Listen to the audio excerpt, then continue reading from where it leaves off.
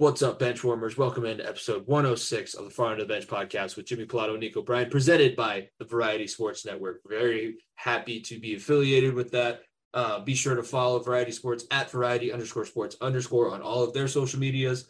Follow our social media at FEOTB Pod. If you're following us, then you know we are hosting a 14-team fantasy league. The King of the Bench Fantasy League is available. The link is pinned to our Twitter bio right now. It's pinned to the top of our profile. It's in our Instagram bio as well. So sign up. We already have 5 teams available, and we're recording this the day that we drop that league. So be sure to get in your spot. Don't assume that there's going to be spots open for you. And the draft will be taking place on Monday, so you're going to want to sign up before then. Also talk about we catch up on some news that we may have missed. I know we took last week off. We needed a little bit of an extra break before the NFL season really gets going. So we catch up on all of our news. Nazem Kadri going to Calgary. Ben Seltzer, unfortunately passing away, Oilers superfan. UFC catch up. We had a lot to catch up with. College football, NFL football. It's a big, long, juicy episode for you all. 2 hours, 15 minutes. You don't have to listen to it all at once. Break it up into sections. But you're going to want to listen to the entire thing because wall to wall, this one, we go off the reins a little bit here. It was a ton of fun, but obviously we wandered a little bit with it being 2 hours and 15 minutes long. Broncos country, let's ride. Broncos country, let's ride. I haven't stopped saying that probably in 3 weeks, Jimmy. Broncos country, let's ride. I speak Broncos fanatic, and I think Nico would like us to start the show now. Let's ride. If you don't stay down and you never quit, come on over here and sit on the far end of the bench.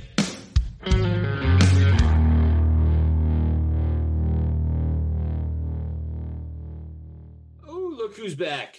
Far End of the Bench, once again presented by the Variety Sports Network, episode 106. We know we didn't have a live episode last week. Hopefully you enjoyed re-listening to 2 awesome interviews. Former All-Pro Super Bowl champion with the Denver Broncos, won Super Bowl 50, Luis Vasquez on Wednesday, and then Friday we gave you a little bonus action. Last year's interview that we did with Kendrick Green, the center for the Pittsburgh Steelers, and that was aired on Friday. So hopefully you all enjoyed that. For our listeners who are just joining us and didn't hear those when they first came out, it was a lot of fun for me to go back and listen to them. I still get chills when Louis talking about it's the best feeling in the world when you take another man's will with your bare hands. And I'm just like sitting there, I'm shaking through the Zoom camera. It's definitely it's probably one of the best interviews that we could have ever asked for. Like it was so much fun.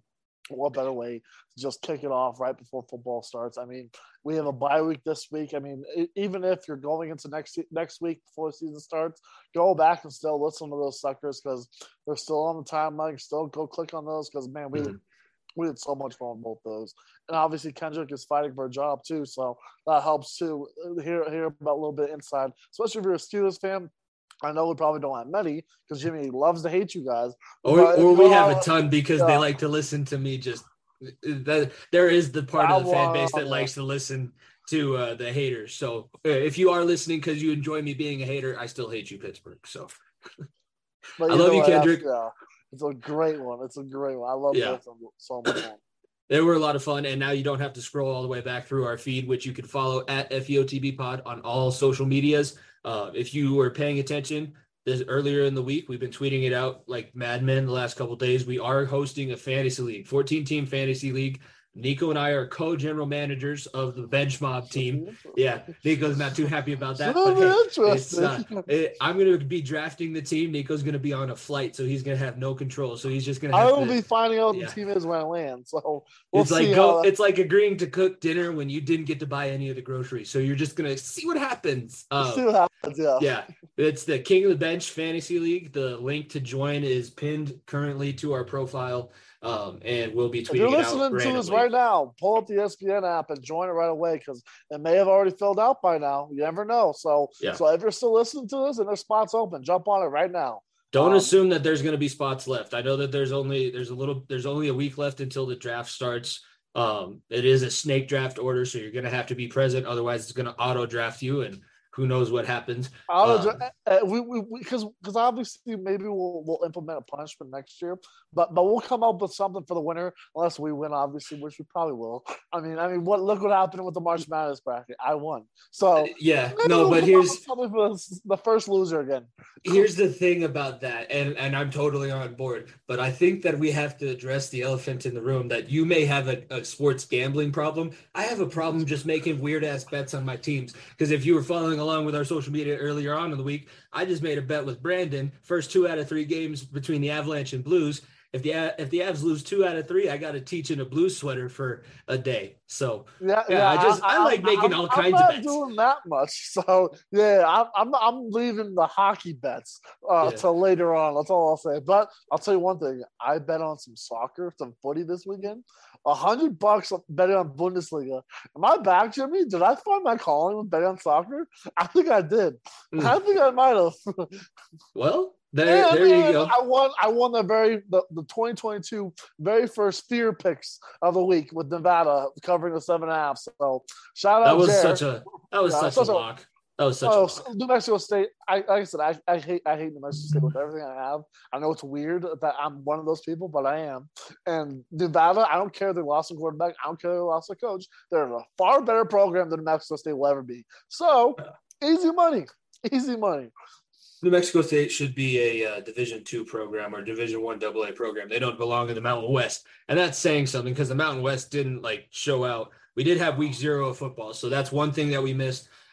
We do have a couple news stories to catch up on. I put out a column on it on the Variety Sports Network. Nazem Kadri did finally sign after what seemed like forever. I was honestly thinking that we were going to get a notification in another 2 weeks saying Lou Lamoriello signed him back in June before free agency even opened, but he just decided he fell asleep and forgot to announce it.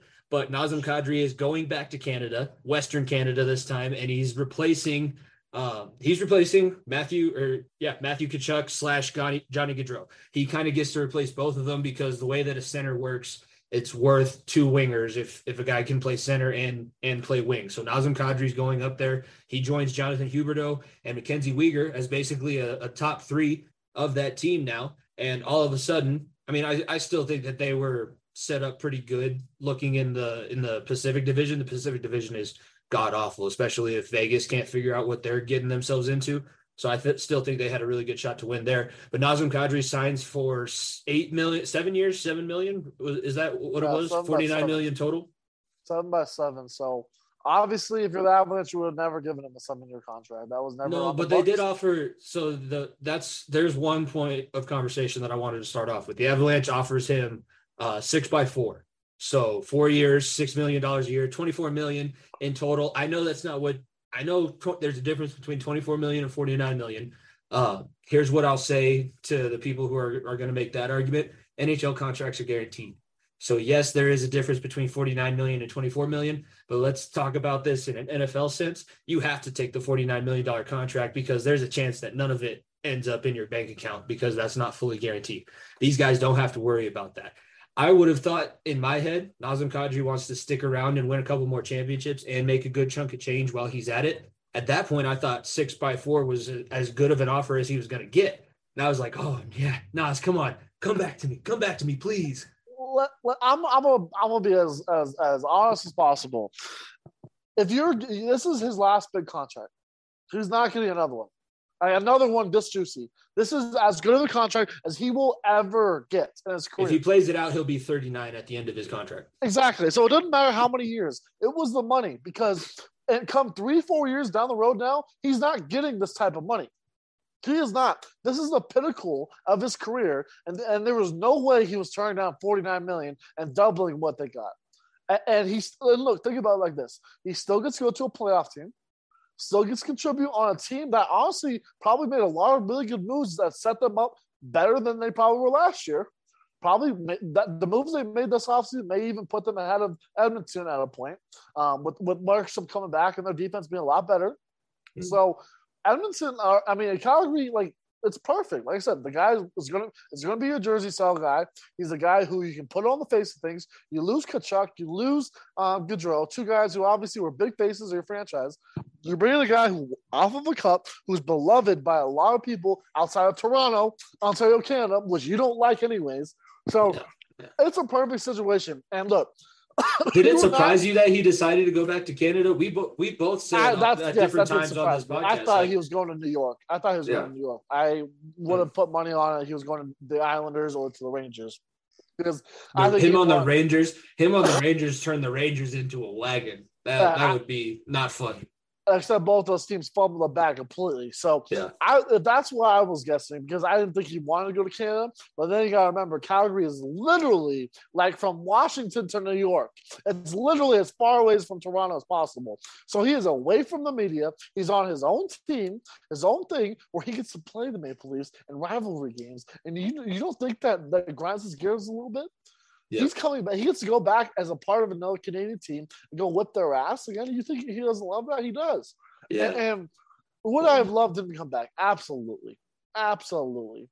Except for the fact that if you give him more than $4 million, which if he wanted to come back at all, he would have had to trade money. Well, think about this. At $4 million, we didn't have $4 million. That's another thing. We have like $3.5 million in cap. So someone would be gone. So think about it like this. You would have had to trade away so Sammy G or JT Compher or whoever. You would have had to trade them away for that contract for Kadri.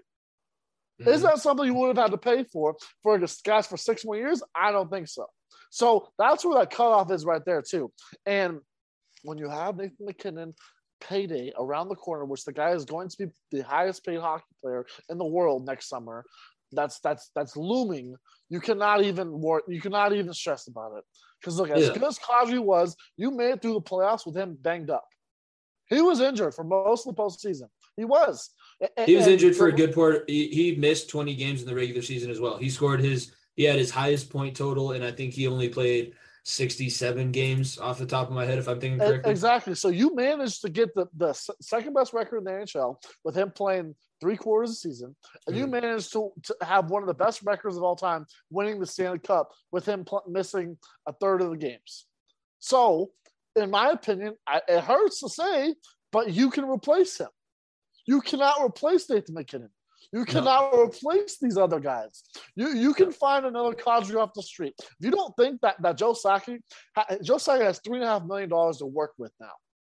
You don't think come the trade deadline, if the Avs need a second center or if the Avs need something else, that they can package Sammy G and package someone to be like, okay, let's go get another 2C? Because you have that $1 million to $3 million to use and the money from whoever you're going to trade. That's going to get you a prized possession, right? Mm. That's going to get you someone very, very good on a bad team where someone's going to surprise someone and be like, damn, he's going to be a free agent next year, or he's a free agent 2 years. He doesn't want to be there longer. Let's ship him off to Colorado, go get a defenseman and some picks. And that's exactly what Joe did with Helm. Joe did with Cogliano, did with all these guys to get them to come here. So I'm not stressed about it. I have nothing but love from Kadri. I cannot wait for him to get his ring and come back because he's beloved here. Like First person in history to hoist the Stanley Cup inside a mosque. That was very, very, cool. Very historic. Yeah, very, very historic. Like look, this is a Ray Borg type thing. Ray Borg is not known as a Colorado Avalanche. I'm not saying Kadri will get his number retired. He probably won't.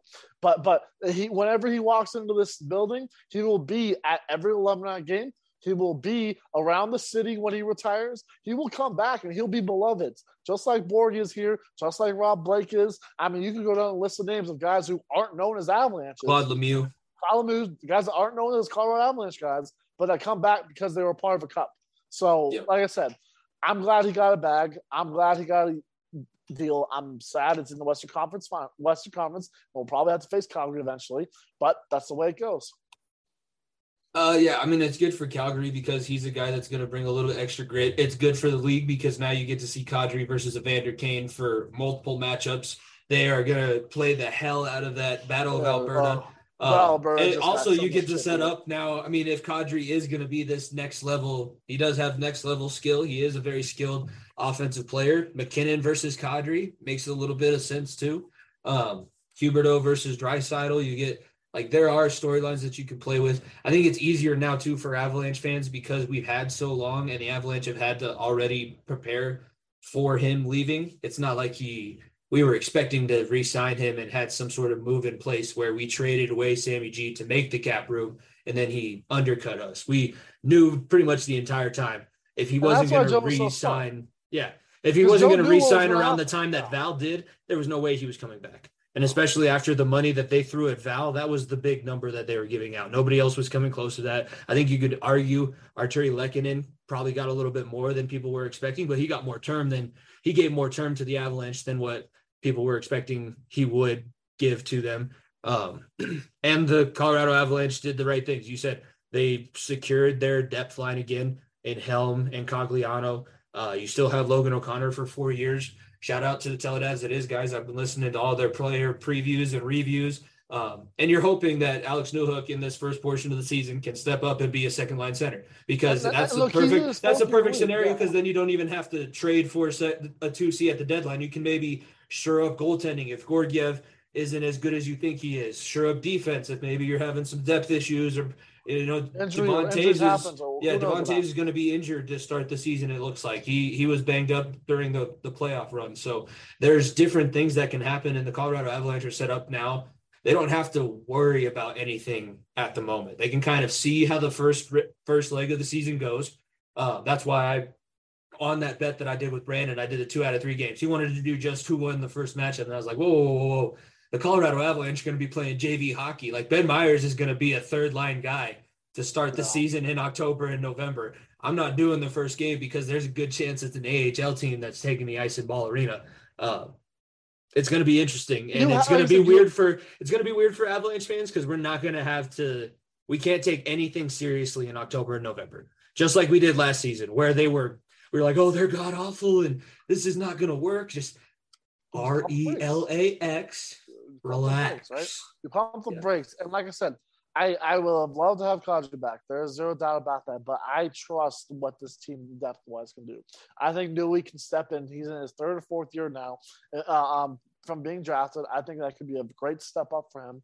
And like I said, that cap room is just undeniable. Like, having that $3 million, yes, I would have loved Paulie Walnuts coming back here on that deal he took in Carolina, because that's an excellent deal. It's a deal that the Avs probably could have easily done. 1 year, $1.5 million. That's a deal that the Avs do in their sleep with the amount of cap space they have. Obviously, they thought they could not keep up with speed.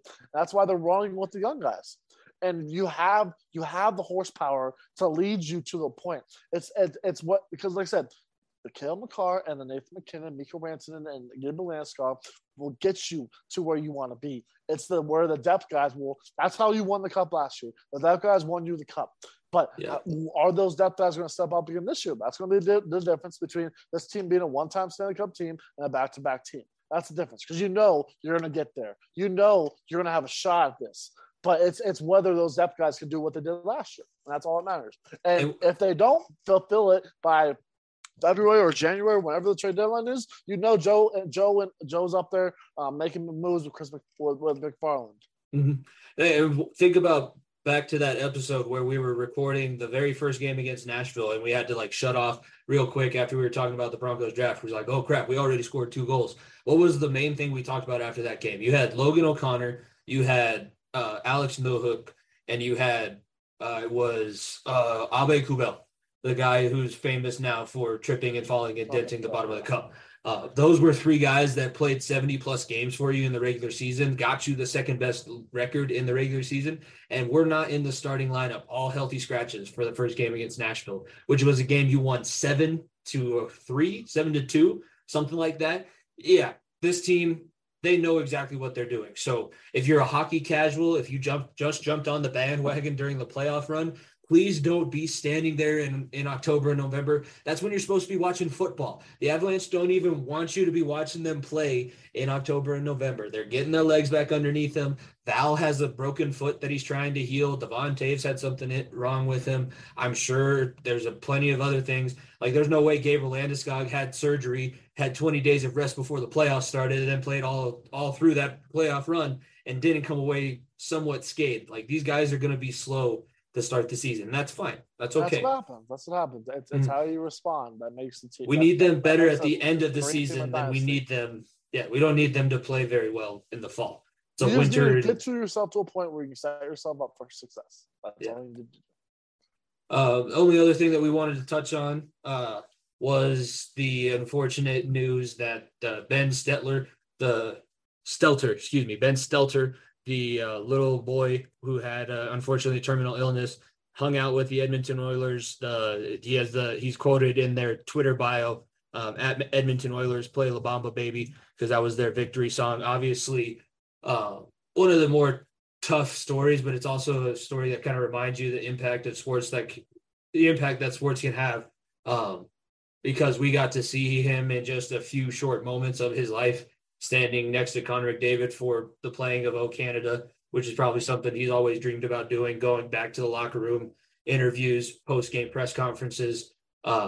Even though it's a tragic ending to the story, it was very cool that the Edmonton Oilers did that for him and then also shared that with the rest of the world, because I'm sure that there's other kids that love hockey, love whatever sport that they're watching, and seeing a guy in that situation, maybe similar to theirs, is probably very inspiring for them. So it's unfortunate that he had to go as soon as he did. I think he was only under 5 years old.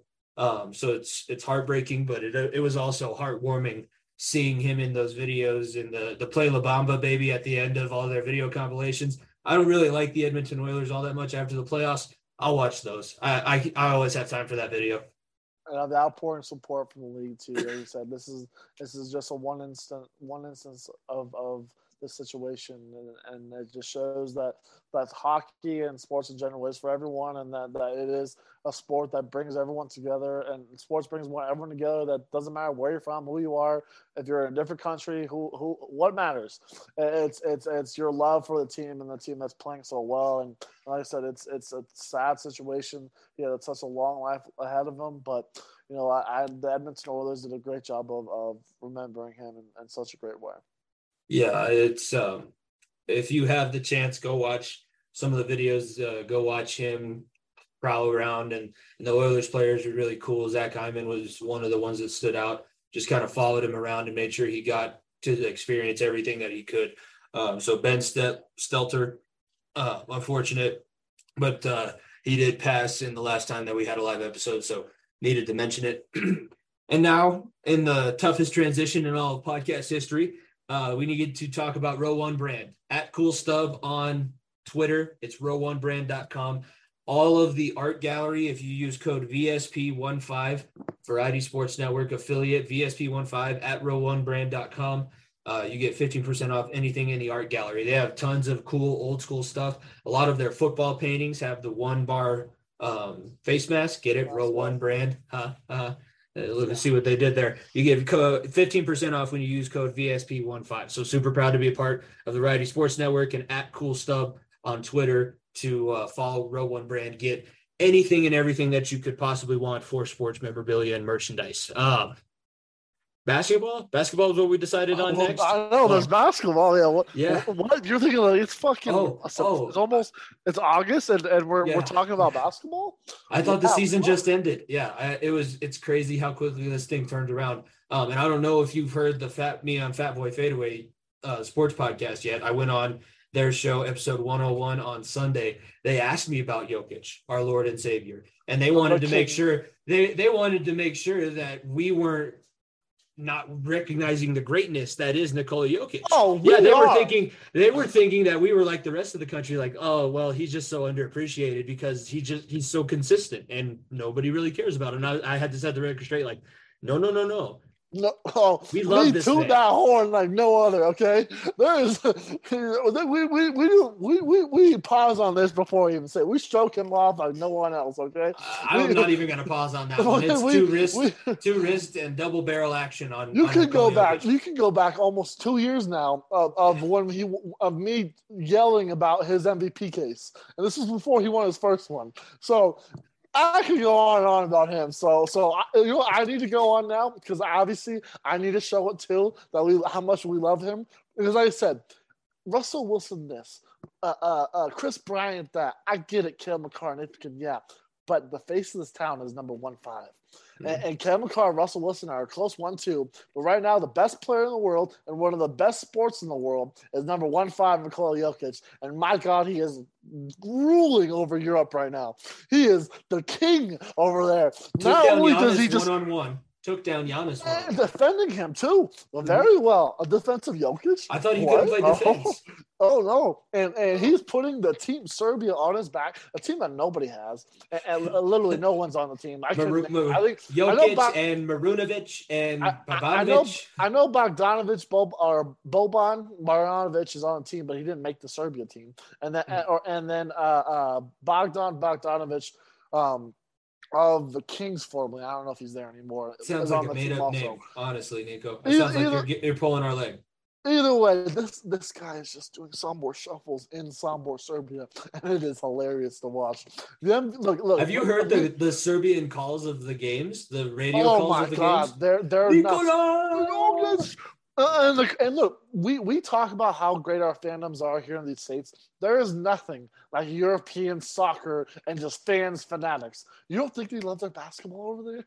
They do. It is soccer. They start riots in European basketball. They have to divide the stands because people start riots in Europe. That's how crazy these fans work. And the MVP chants to everything. Shout out the DNVR Nuggets guys because they went over there and got to experience it all. And I would love to experience all that. That's a bucket list item of mine is to go see European basketball and European soccer. But man, Jokic is just doing Jokic things. Does it bother you at all that he's playing at this high of a level in the offseason? Or is it good for him? Okay, this is where this conversation needs to go. Look at what happened with Chet Holmgren. That is different than what Jokic is doing. Chet injured himself playing a Pro-Am with LeBron on him. He's out for the year. He's done for the year. His rookie season is done for. Jokic is playing in a World Cup qualifier team for his home country. Completely different. You playing for Europe, you're playing for a country, that's different. That's like saying Cam McCarr, Nathan McKinnon, go play for Team Canada in the Olympics. That's fine. That's what you do. That's what they're allowed to do. Home country, that's one of the proudest things in the world. That's what they prefer. Like, that's what the European players prefer to do. They all want to win an NBA championship, and they like building their brand in America. But truly, they'd rather win one of the international tournaments for their country. Families and the people that they grew up with. Absolutely. It's unfortunate, but that's how it is. So that part I get. Playing in a street ball tournament as a pro, that's a different story. That's a story for another conversation. Because playing in the Drew League, yeah. It depends on the situation and who you are. Because Chet Holmgren as a rookie and doing that, no. LeBron James in year 20, where he knows his body, a little bit different. So that's where I differ from that. So I don't mind it because he doesn't get hurt and he's fucking putting on a show. And I love every He's making himself better. I mean, if you can learn how to play in that style, it suits you a little bit for the NBA game because you're not getting any of the calls that you get in the NBA, especially when you're playing in the paint.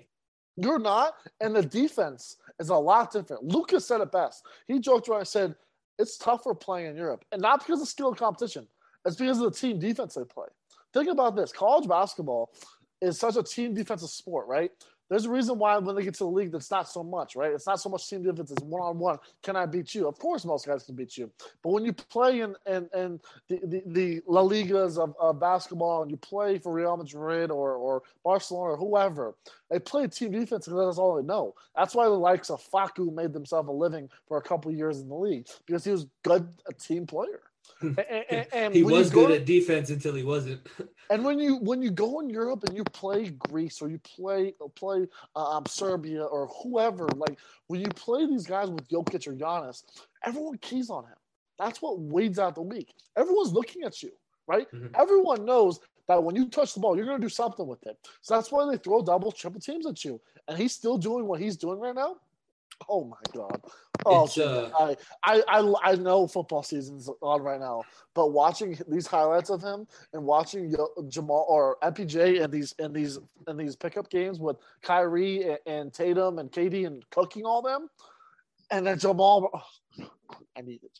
It happened at a good time for you because you got to completely forget about the Broncos wetting the bed in Buffalo. You didn't even have to think about that because Jokic played the same week. There was a preseason game? Oh, I don't know.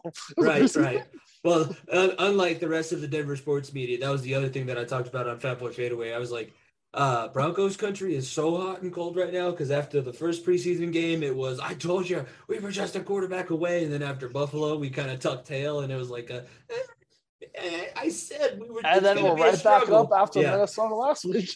So it's all over the place. At least we're not Seattle, right?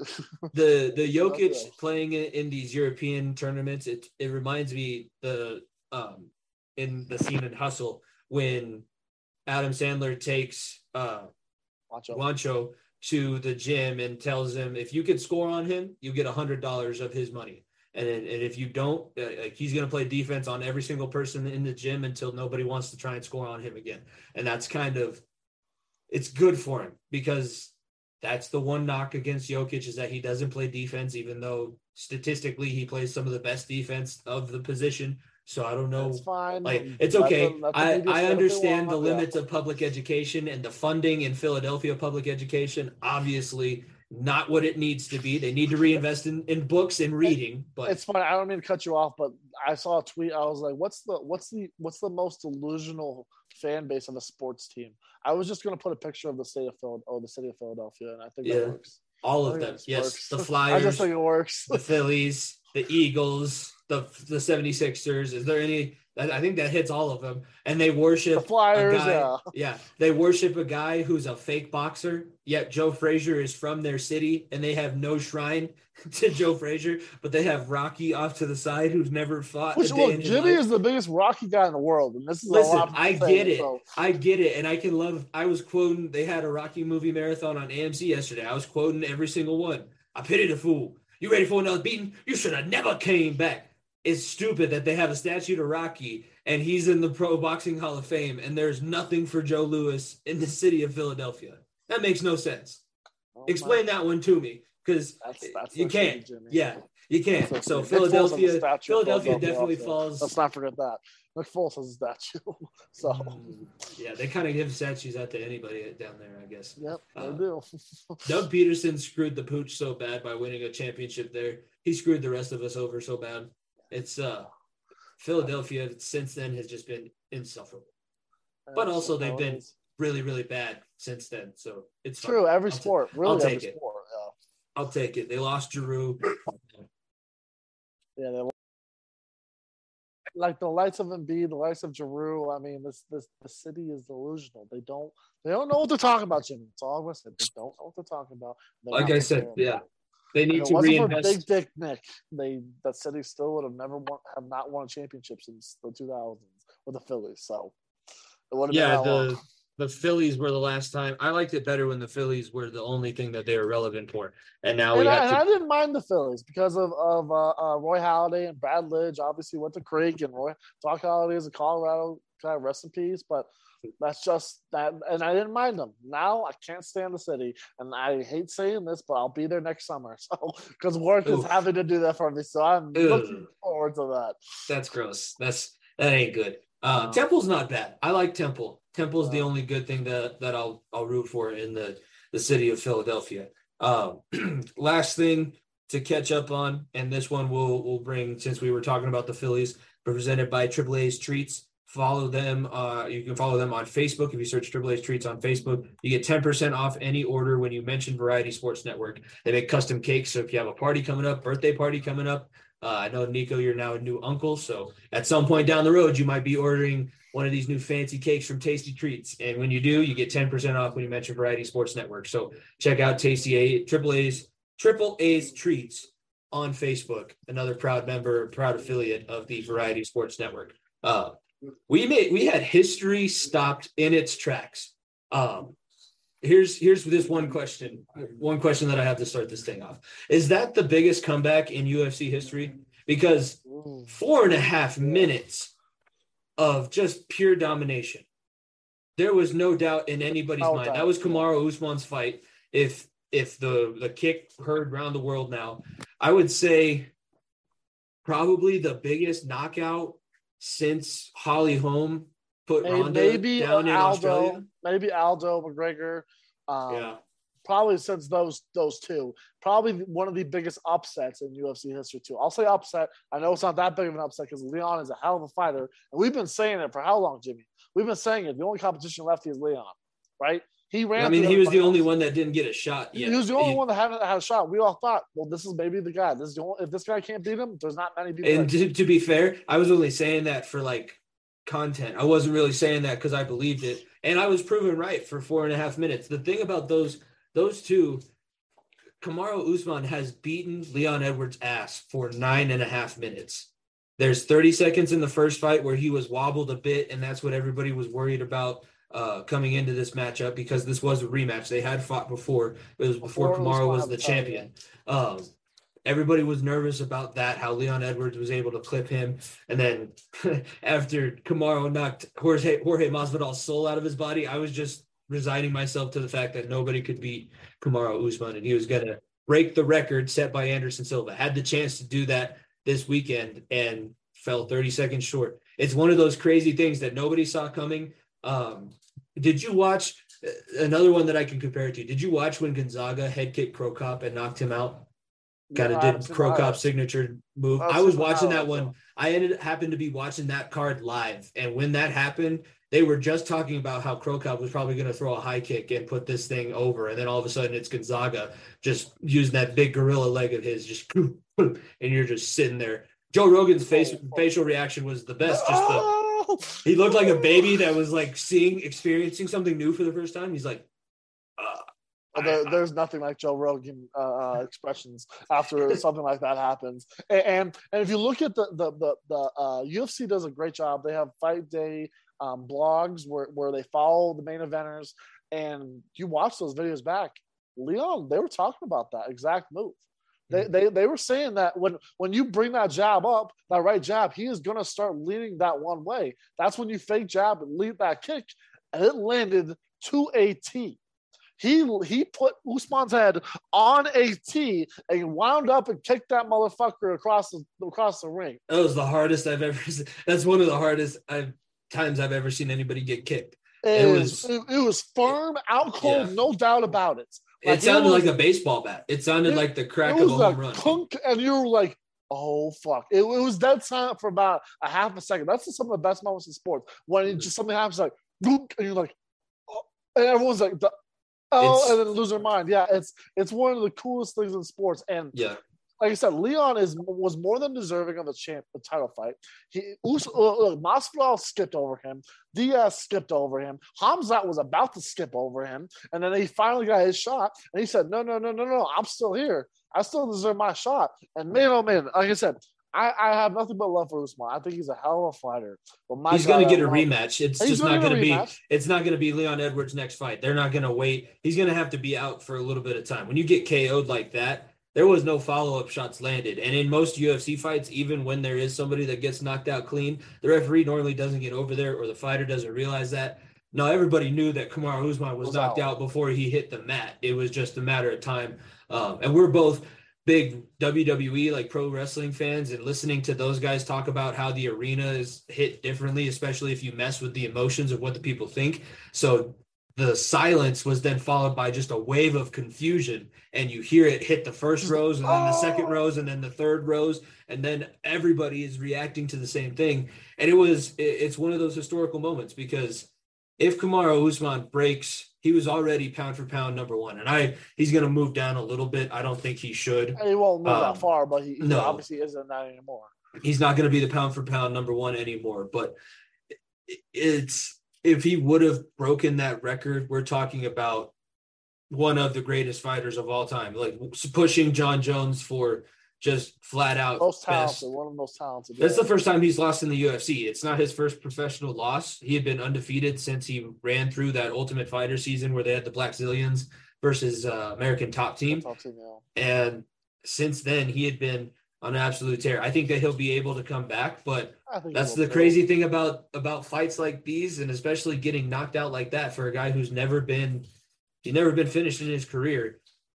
Is that going to be the point where his chin goes? Yeah. Is that going to be the point where his chin is no longer to stand up and take these shots? To where if Leon Edwards lands that combination that wobbles him earlier, without having been knocked out? Is he going to hit that same combination? And now you can take so many hits to the head. It's like you get one brain. So when your brain has been hit so many times, now it's just willing to shut off at the drop of a hat. Think about all of the greats of the last 10 years. The Conor McGregor getting choked out by Diaz. You don't think that changed him? Think about when Ronda, when she got her head kicked, she lost the rematch fight too. Like, you don't think that changed her?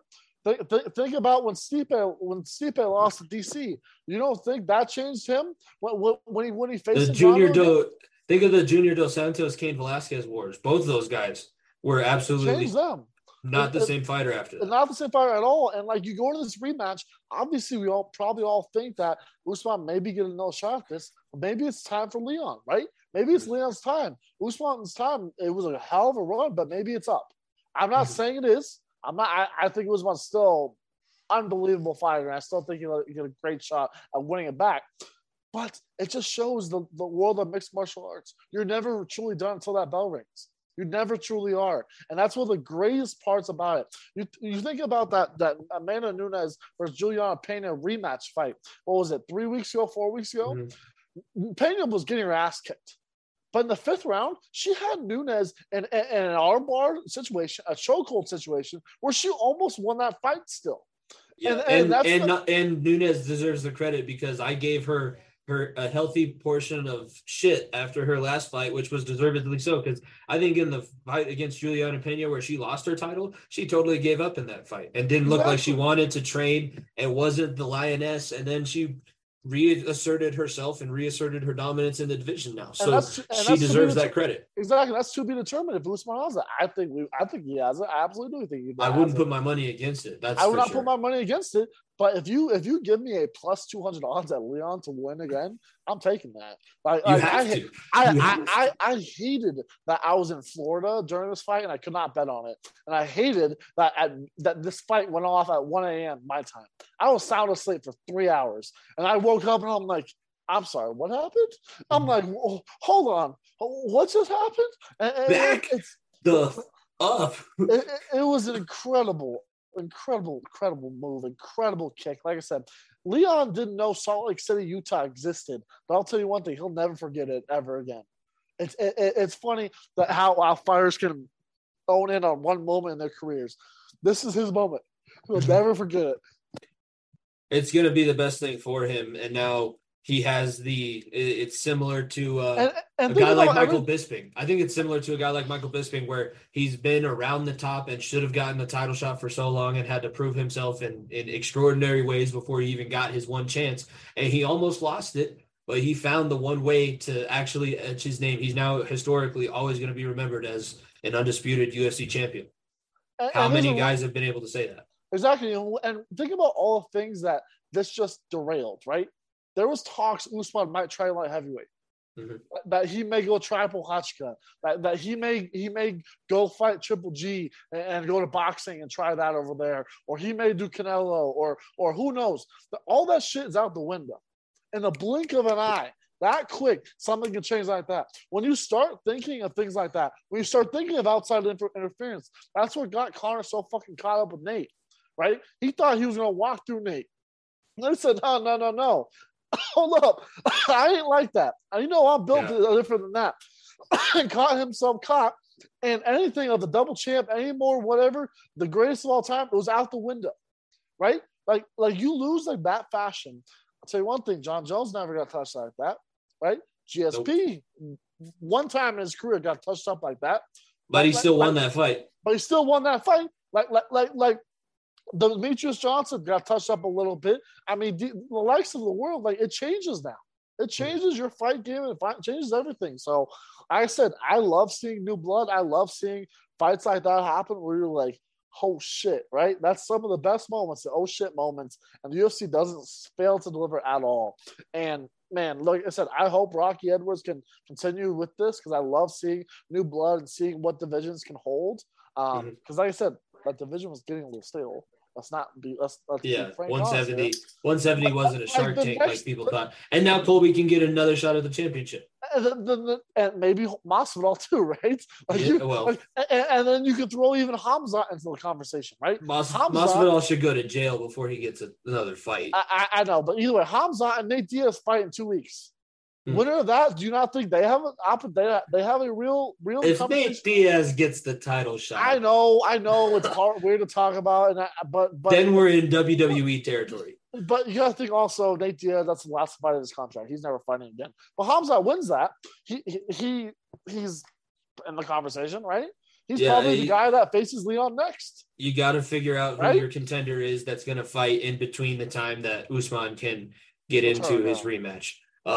It's spelled out why Vince McMahon, he was in on possibly buying the UFC when it was up for sale, and he inevitably said, I would never buy it because I can't control the star. I have to be able to control who's going to win, and if I can't do that, I can't make money at it. He's not that kind of promoter. Dana White is that kind of promoter. There's no Roman Reigns that'll hold the belt for 2 years, and then you can just piggyback off of that forever. Give it to Goldberg. Give it to Goldberg. Do it. I know he's 54. Do it. You can't have Brock Lesnar step in there with Ngannou nowadays. That's not going to happen. Side note, it looks way better now that Triple H is taking over. I know it does. And it's TV 14 again. I may start watching it. Yeah, I have a Peacock subscription. It may be time to. Yeah, we'll be back in. You son of a bitch! I'm back in. Son of a bitch! Hot sauce, back in. Yeah. Before we get into talking about, we'll talk about some of the week 0 games in college football. Want to mention once more that we are presented by the Variety Sports Network, and you can check out In the Clutch Sports. You get 10% off your whole order when you use code Variety Sports, all caps, and that's all one word. And we'll talk about some of the merch and other things like that for Variety Sports when we get into the NFL talk. But we can mention it's time to talk some college football, and we don't have to wait long to get these good matchups, but let's go back and let's reverse ourselves a little bit in time. A shit show week 0, like usually. Yeah, right? It's always, that it's gonna be it's assumed that everybody's gonna be weird. We had a game take place in Ireland. Neither team was Notre Dame. I don't know why that was the case. Yeah. Very interesting that was the case. The power went out at that stadium and the alcohol became free. Yeah, that was the funniest part about it. I love those mix are awesome. They were handing out, I saw a video of it or I heard something about it, handing out 1.5 liters of tonic and gins, not beer. Tonic and gins, the little things that come in those glasses, at games that they give you the little plastic cups. That's the difference between Europe and America, right? When you run out of beer, you don't stop selling. You just give it away. It's hilarious, right? Because we can't take credit cards. Everybody can keep drinking though. Because think about this. It's so genius. Like look, from a marketing perspective, it's so genius, right? You run out. Your machines go down. Whatever. Like, are you going to ruin all those fans that came from America's experience? This may be the first or last time they ever come here. And what you just did for them, you think they're going to come back? Absolutely. It doesn't matter if their team got beat, if you're Nebraska. They're coming back. They will come back and enjoy the hell out of it because your hospitality. But my God, I don't think Nebraska ever wants to. Nebraska should have stayed in Ireland. Let's be honest, though. Nebraska's football team should just disband at this point. Like, that is so bad, but my God, okay. No, I mean, we expect CU to be bad. You guys still expect Nebraska to turn this thing around, and I don't know why you continue 11-2. Well, come on, that it's like his top 10 rappers of all time list that he didn't put Eminem in. Like he's just doing serious, this. Though. No, he's real serious. Yeah. I don't take anything that dude says seriously. Not a single word. I just listen to Buzzing with the Boys for the bullshit. I don't listen to it that's not where I get my news from. Good quality. Yeah, it's not a sports analysis show. That's a comedy show. It's just bad. Like, first off, how does Scott Frost keep his job? I get that he is onside kick up 11. Are you kidding me? Oh my God! But it is his fault, and you can't say that it's his players anymore because nine single-digit losses, 9 single possession losses in 2 years. I'm sorry. I know that your players aren't executing, but at some point you got to point the finger back at yourself and say, I can't get my players to execute. And if we can't get over the hump because of me, I don't see Nebraska turning this. This is not a game that you lose that you're able to turn things around afterwards. This is the start to another 3-7 season where you lose 7 games within one possession. This is Northwestern. They don't fucking play school over there, okay? They don't play football. They came from medical school to go whoop your ass in Ireland after you were up by 11.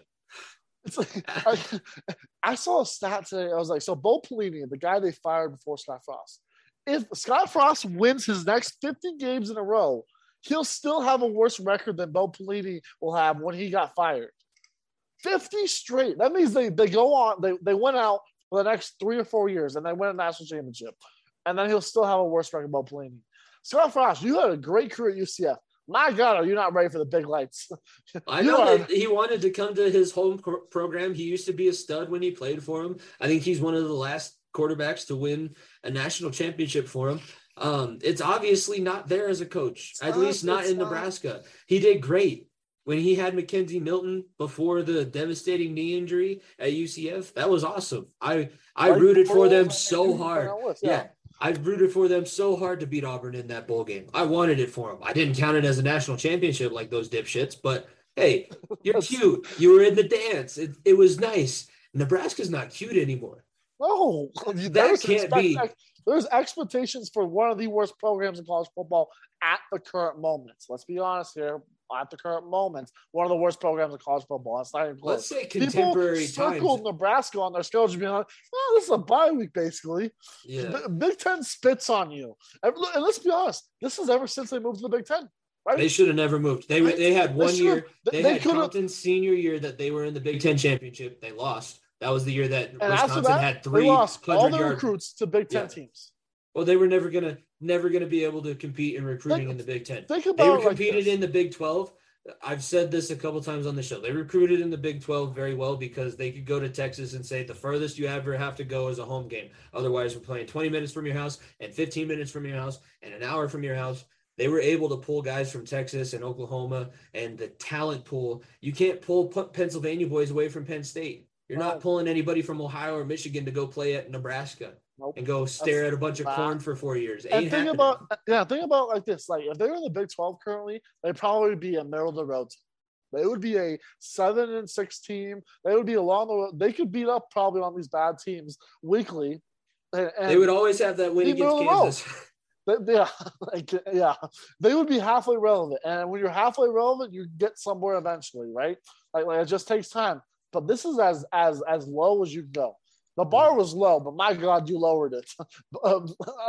When I thought you couldn't be any stupider. You go and do something like this. It's amazing. And you couldn't beat guys.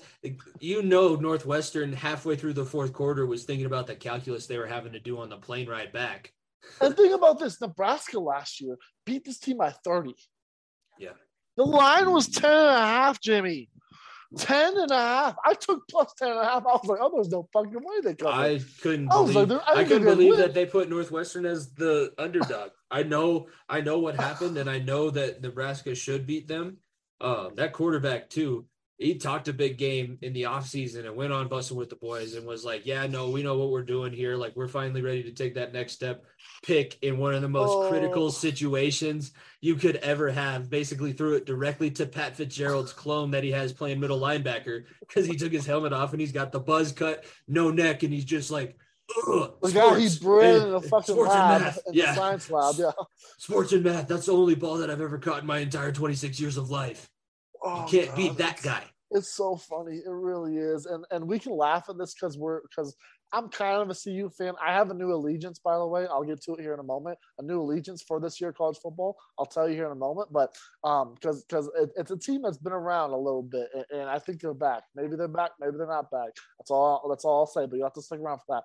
But man, CU and Nebraska, like I said, CU would walk over this team, right? I mean, look, not walk over them, but keep it close and then win a final possession game. Yeah, Exactly. Think about this. The last time these two teams played was 2016, 20. We're one of the 9 single-digit losses that they've had in the last 2 years. Yes. CU is one of those teams in Nebraska. Also, it was at home. Yeah, and you don't think that was so much fun watching them all lose their mind over it? I don't even fucking care about CU, but it was beautiful. Like I said, it's look. We talk about Lakers fans. We talk about Cowboys fans being delusional. We talk about Knicks fans being delusional. I don't think anything tops Nebraska fans. Single they're year, not delusional. Every single year. You can't be delusional if you're too stupid to understand that your take is wrong. You know the N stands for knowledge in Nebraska. That's why they're so miserable, is that they're so stupid. They talk themselves into this is our year every single year, and then history repeats itself. You get smacked in the face with the same book. And look, we're joking about their knowledge. This is a true statement. I read this on Twitter. So in Ireland, there's an N on cars of novice drivers. Yes, that's a word in Nebraska. Novice. That means new drivers. Yeah, it means not good. Not good. And they have an N that looks like the red N.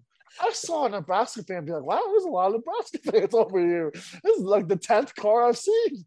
Oh, and in their comments being like, that's a state law, or that's a country law that Ireland has, that novice drivers have to put an N on their car, back of their car. And it looks like the N. It's the perfect example of just like Americentrism, just like, oh, wow. Ireland loves Nebraska football. Of course they love Nebraska football. Nebraska football, right? Go Nebraska. The Irish people are like, no, we've been fighting the British for our independence for the last 30 years. I don't care about Nebraska football. The N has nothing to do with that. Dumb ass, you stupid American. Everything you could have wanted in week 0, right? Just shit show. Because week 0 is for teams. Because look, I bet I won a lot of money on Bundesliga and college football this past weekend. Because college football, you bet on 2 things in week 0. One, how good the program is, because we don't know who the hell's playing. Don't ask me a name of the player on either team, because I don't know a name of the player on the team. So you bet on the program. You bet on who's home, who's away. And this one, where it's a neutral site, I'm betting on Northwestern absolutely against those chums. Oh, it was. I could have told you last week. I know we didn't record last week, but I would have said it outright that before the game. I could have said Nebraska has a chance to lose this game. I would have said it. I said I'm taking the spread because I'm not an idiot, because I like winning money, but I should have took the money line at that point, because that's how confident I was that Nebraska was going to do something stupid. At the risk of pissing off the spirits, I will say we've kind of come full circle. Remember the far end of the bench curse, where every team that we talked about last season in the top 10, or that we said was going to be a lock, ended up losing the week after that we talked about them. So I would say stay away from Northwestern for at least a couple weeks. Make sure that isn't they're partying a real already thing. too much. Yeah. Illinois, let's talk about that game, because we kind of I mentioned it on my podcast appearance with Fat Boy Fadeaway. We kind of claim Wyoming just because of the 3-hour drive from where we are to Laramie's campus. So it's close enough. It basically counts. And, Wyoming likes to get recognized every now and then. They're like, oh, yeah, you remember I'm still here. All of you guys come up here for Shine Frontier Days, right? Yeah. Oh, yeah. Yeah, you guys like the Cowboys and the country singers and the tight jeans. That's right. That's right. Illinois, Brett Bielema, in his first game of the season, Illinois puts it together, and big win, 38-6. Not surprising, because this is what should happen. This is a mid-major conference going up against a team in the Big Ten. Yeah. Even though it's Illinois, if you listen to last Friday's bonus episode with Kendrick, he even said, like, while he was at Illinois, they never really put it together, but they were getting close, and they always have the talent. Like, they always do. They always have. They have a few.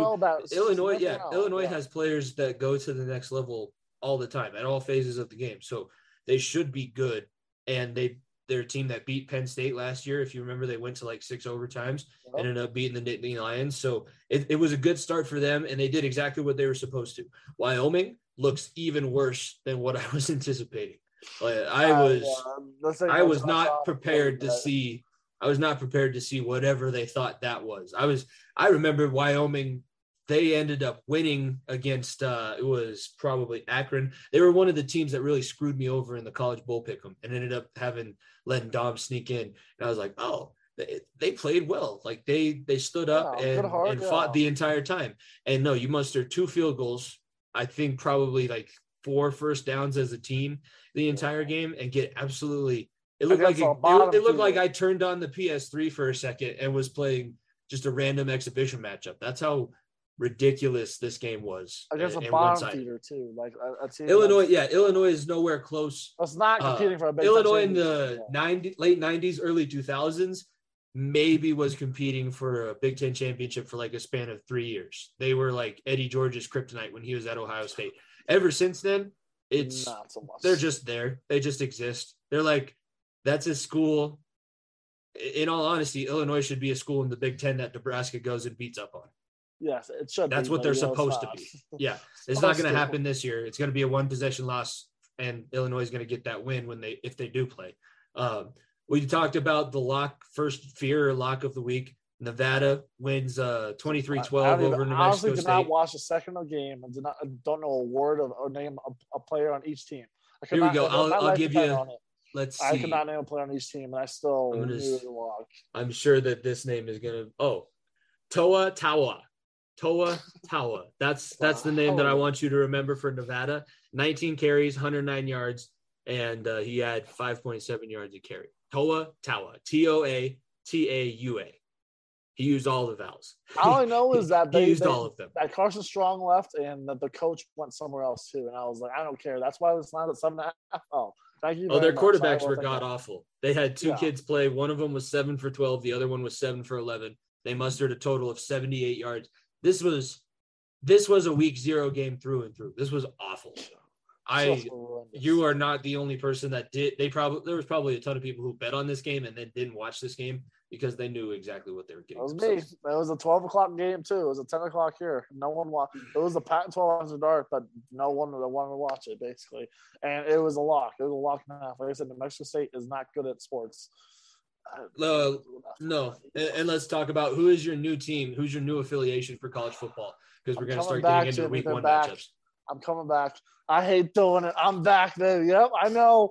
I'm coming back. The U is back, baby.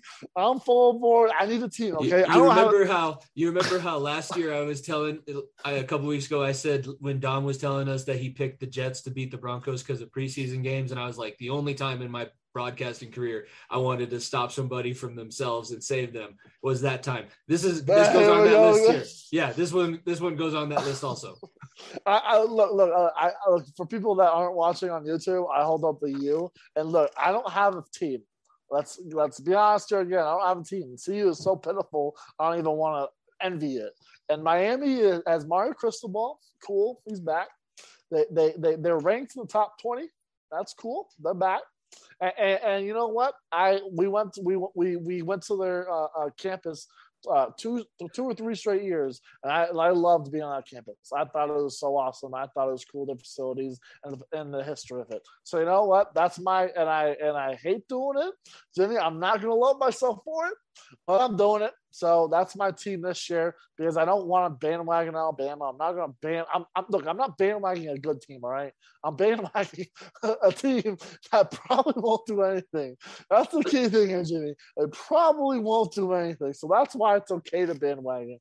I'm not Kevin Durant joining the Golden State Warriors. I'm Kevin Durant joining the Brooklyn Nets that were good at one point and they have some promising, but they're not going to do anything ever. So that's why it's okay. I am not basing this fanness off of me thinking that they're going to be good. Let's be honest here. I don't think they will be. So it's not that I'm delusional, Jimmy. I'm not Dom over here picking the Jets to be good.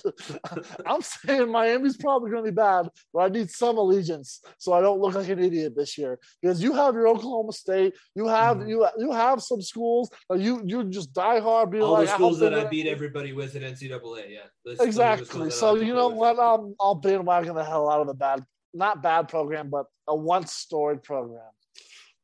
Yeah, it's interesting. Miami is an interesting school because they're really small and their academic standards are really high. So very high. It's difficult for them to recruit even their own area.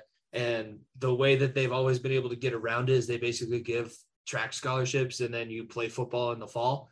So they should have Joe or Michael Irvin and Ray Lewis give a motivational speech. And try to get you on the door. If people don't remember, that was what they did after their first NCAA sanctions. You haven't seen the 230 for 30s on Miami. I've watched both of them so many times that I'm like an expert on that whole situation. Santana Moss, Reggie Wayne, and there was one other big receiver that I can't think of. Andre Johnson, the guy who beat the crap out of Cortland Finnegan. All those three guys weren't on football scholarships. They were on track scholarships. They weren't supposed to technically be there because Miami's football team was being punished, and they found the loophole, and it worked for them because they ended up winning a national championship with that team. I don't hate it. I also just I like to play the 2 Live Crew song when you talk about Miami because that's Luther Campbell was. So you talk about us going down to Miami and for all those youth camps. Luther Campbell was one of the big reasons why, because he was the one who ran the Pop Warner League out there in South Florida. So when we would go down and play Plantation and Pembroke Pines, it was all of his teams that we ended up playing, and they do love their football. A little bit too much. They bet on youth football. And they had that big ass. They had a bigger stadium. They were playing their youth games at than we played in our high school games. And we go to the biggest high school in Colorado. Yeah, that's just football in the South. That's just how it is, especially in Florida too, where it's a cult. Like it's the best way to play. And like I said, I am not picking it because I think they're gonna win. So don't hate me. Don't hate me, everyone. I think it's just a bandwagon pick so I can have a team. All right. Let's talk about some of the big matchups that we have coming up for week 1. Couple ranked matchups. First one, 1:30 on ABC.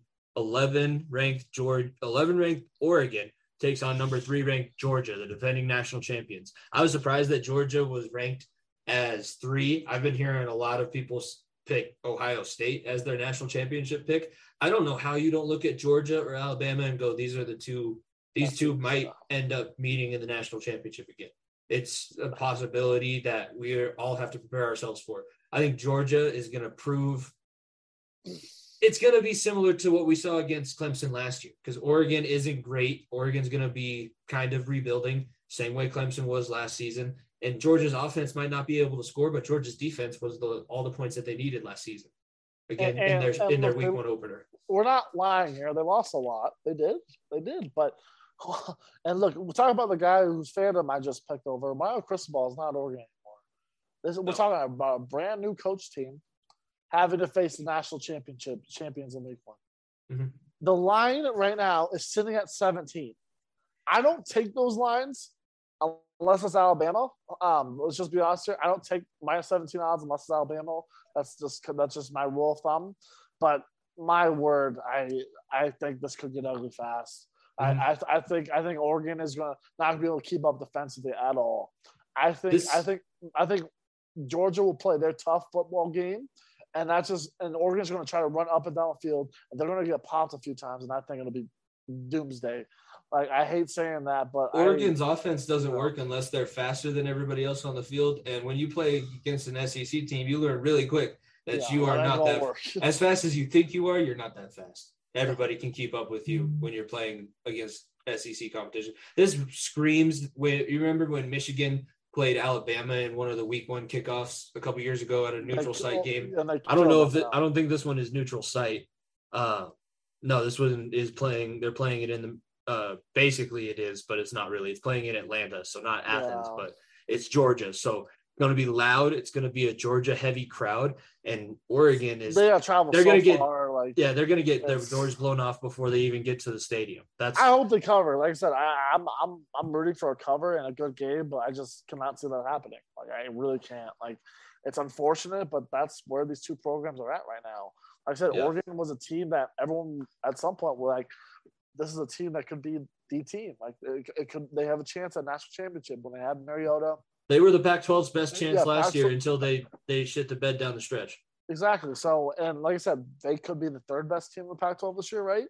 Mm-hmm. If they're better than USC, which I don't think they will be, I definitely don't think they'll be better than Utah. So, like I said, that's pushing it. 3rd best team in the Pac-12. This against the national champions, no. That's not going to happen. They're ranked. I think that's a pity ranking, giving them number 11. That's more based on what they were ranked last season, and it's not really what they have coming into week one. I think that one's going to get ugly quickly. It was more of you're Oregon, so let's give you this ranking kind of thing. We know you're not going to stay there. You're a team that will bump everyone up, but we just got to make Georgia's record and strength of schedule look a little bit better. We got to so make they're sure going to beat a top. They're going to beat a top 15 team in week one, but we all know you weren't really a top 15 team. Yeah, we all know you weren't. So that's, and like I said, I think they cover, but I'm not betting that way. That's just all I'll say. One that I think is interesting, and it's actually going on at that same time that I think will be a lot better of a game, is Cincinnati, Arkansas. Cincinnati, after their college football playoff appearance, they're coming into this season ranked 23rd. They lost their starting quarterback. They lost their number one corner. They still have Luke Fickell. And remember, they are getting ready to move into a Power 5 conference. If the Big 12 is still going to exist in another couple of years, I think they start in the Big 12 next season is their first year there. So they should – all of the talk about the group of 5 versus the Power 5 in this matchup should be out the window. Yeah. Technically, you should be at this point when you're a year away from going into your Power 5 conference, you should be ready to take that step. And we should see Cincinnati go have another 12-0 undefeated season and should be pushing for playoff consideration again. The interesting thing about this matchup, though, is Arkansas is a sneaky, fundamentally sound, and a team, especially when they're playing at home, could be a nightmare for people to deal with. They're a nightmare to everybody in the SEC. Whenever Arkansas comes on the schedule, doesn't matter if it's Alabama, doesn't matter if it's Auburn or Georgia, they see that and they're like, fuck, we gotta go down there. Look, Arkansas is not a team that's going to win the SEC. They're not, but they're a team that everyone's like, fuck, we gotta go play that. That's just the style of football that they play.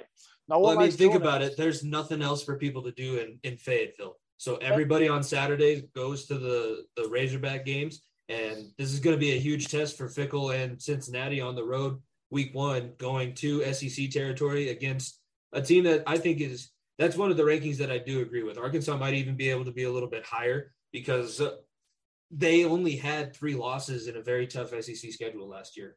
They are near the top echelon of at least the SEC West division, and 19th for them makes total sense. So this could be a signature win for this season for Cincinnati, or we could be seeing Cincinnati fall out of the top 25 with a loss. It's crazy. Like I said, this team was a number 4 seed, right, in the playoff last year. They're out to 24. Obviously, they lost so much, like losing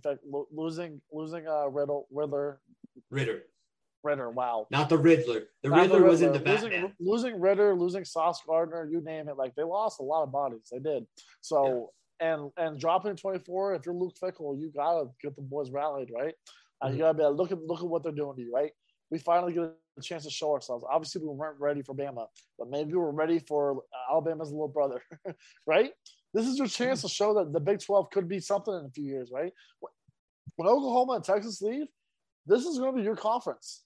The Big 12 will be your conference, right? You're going to be the team that would be like, man, like, this is our chance to show ourselves that the Big 12 can be something. Mm-hmm. You say against Arkansas, people are going to be like, Big 12's dead.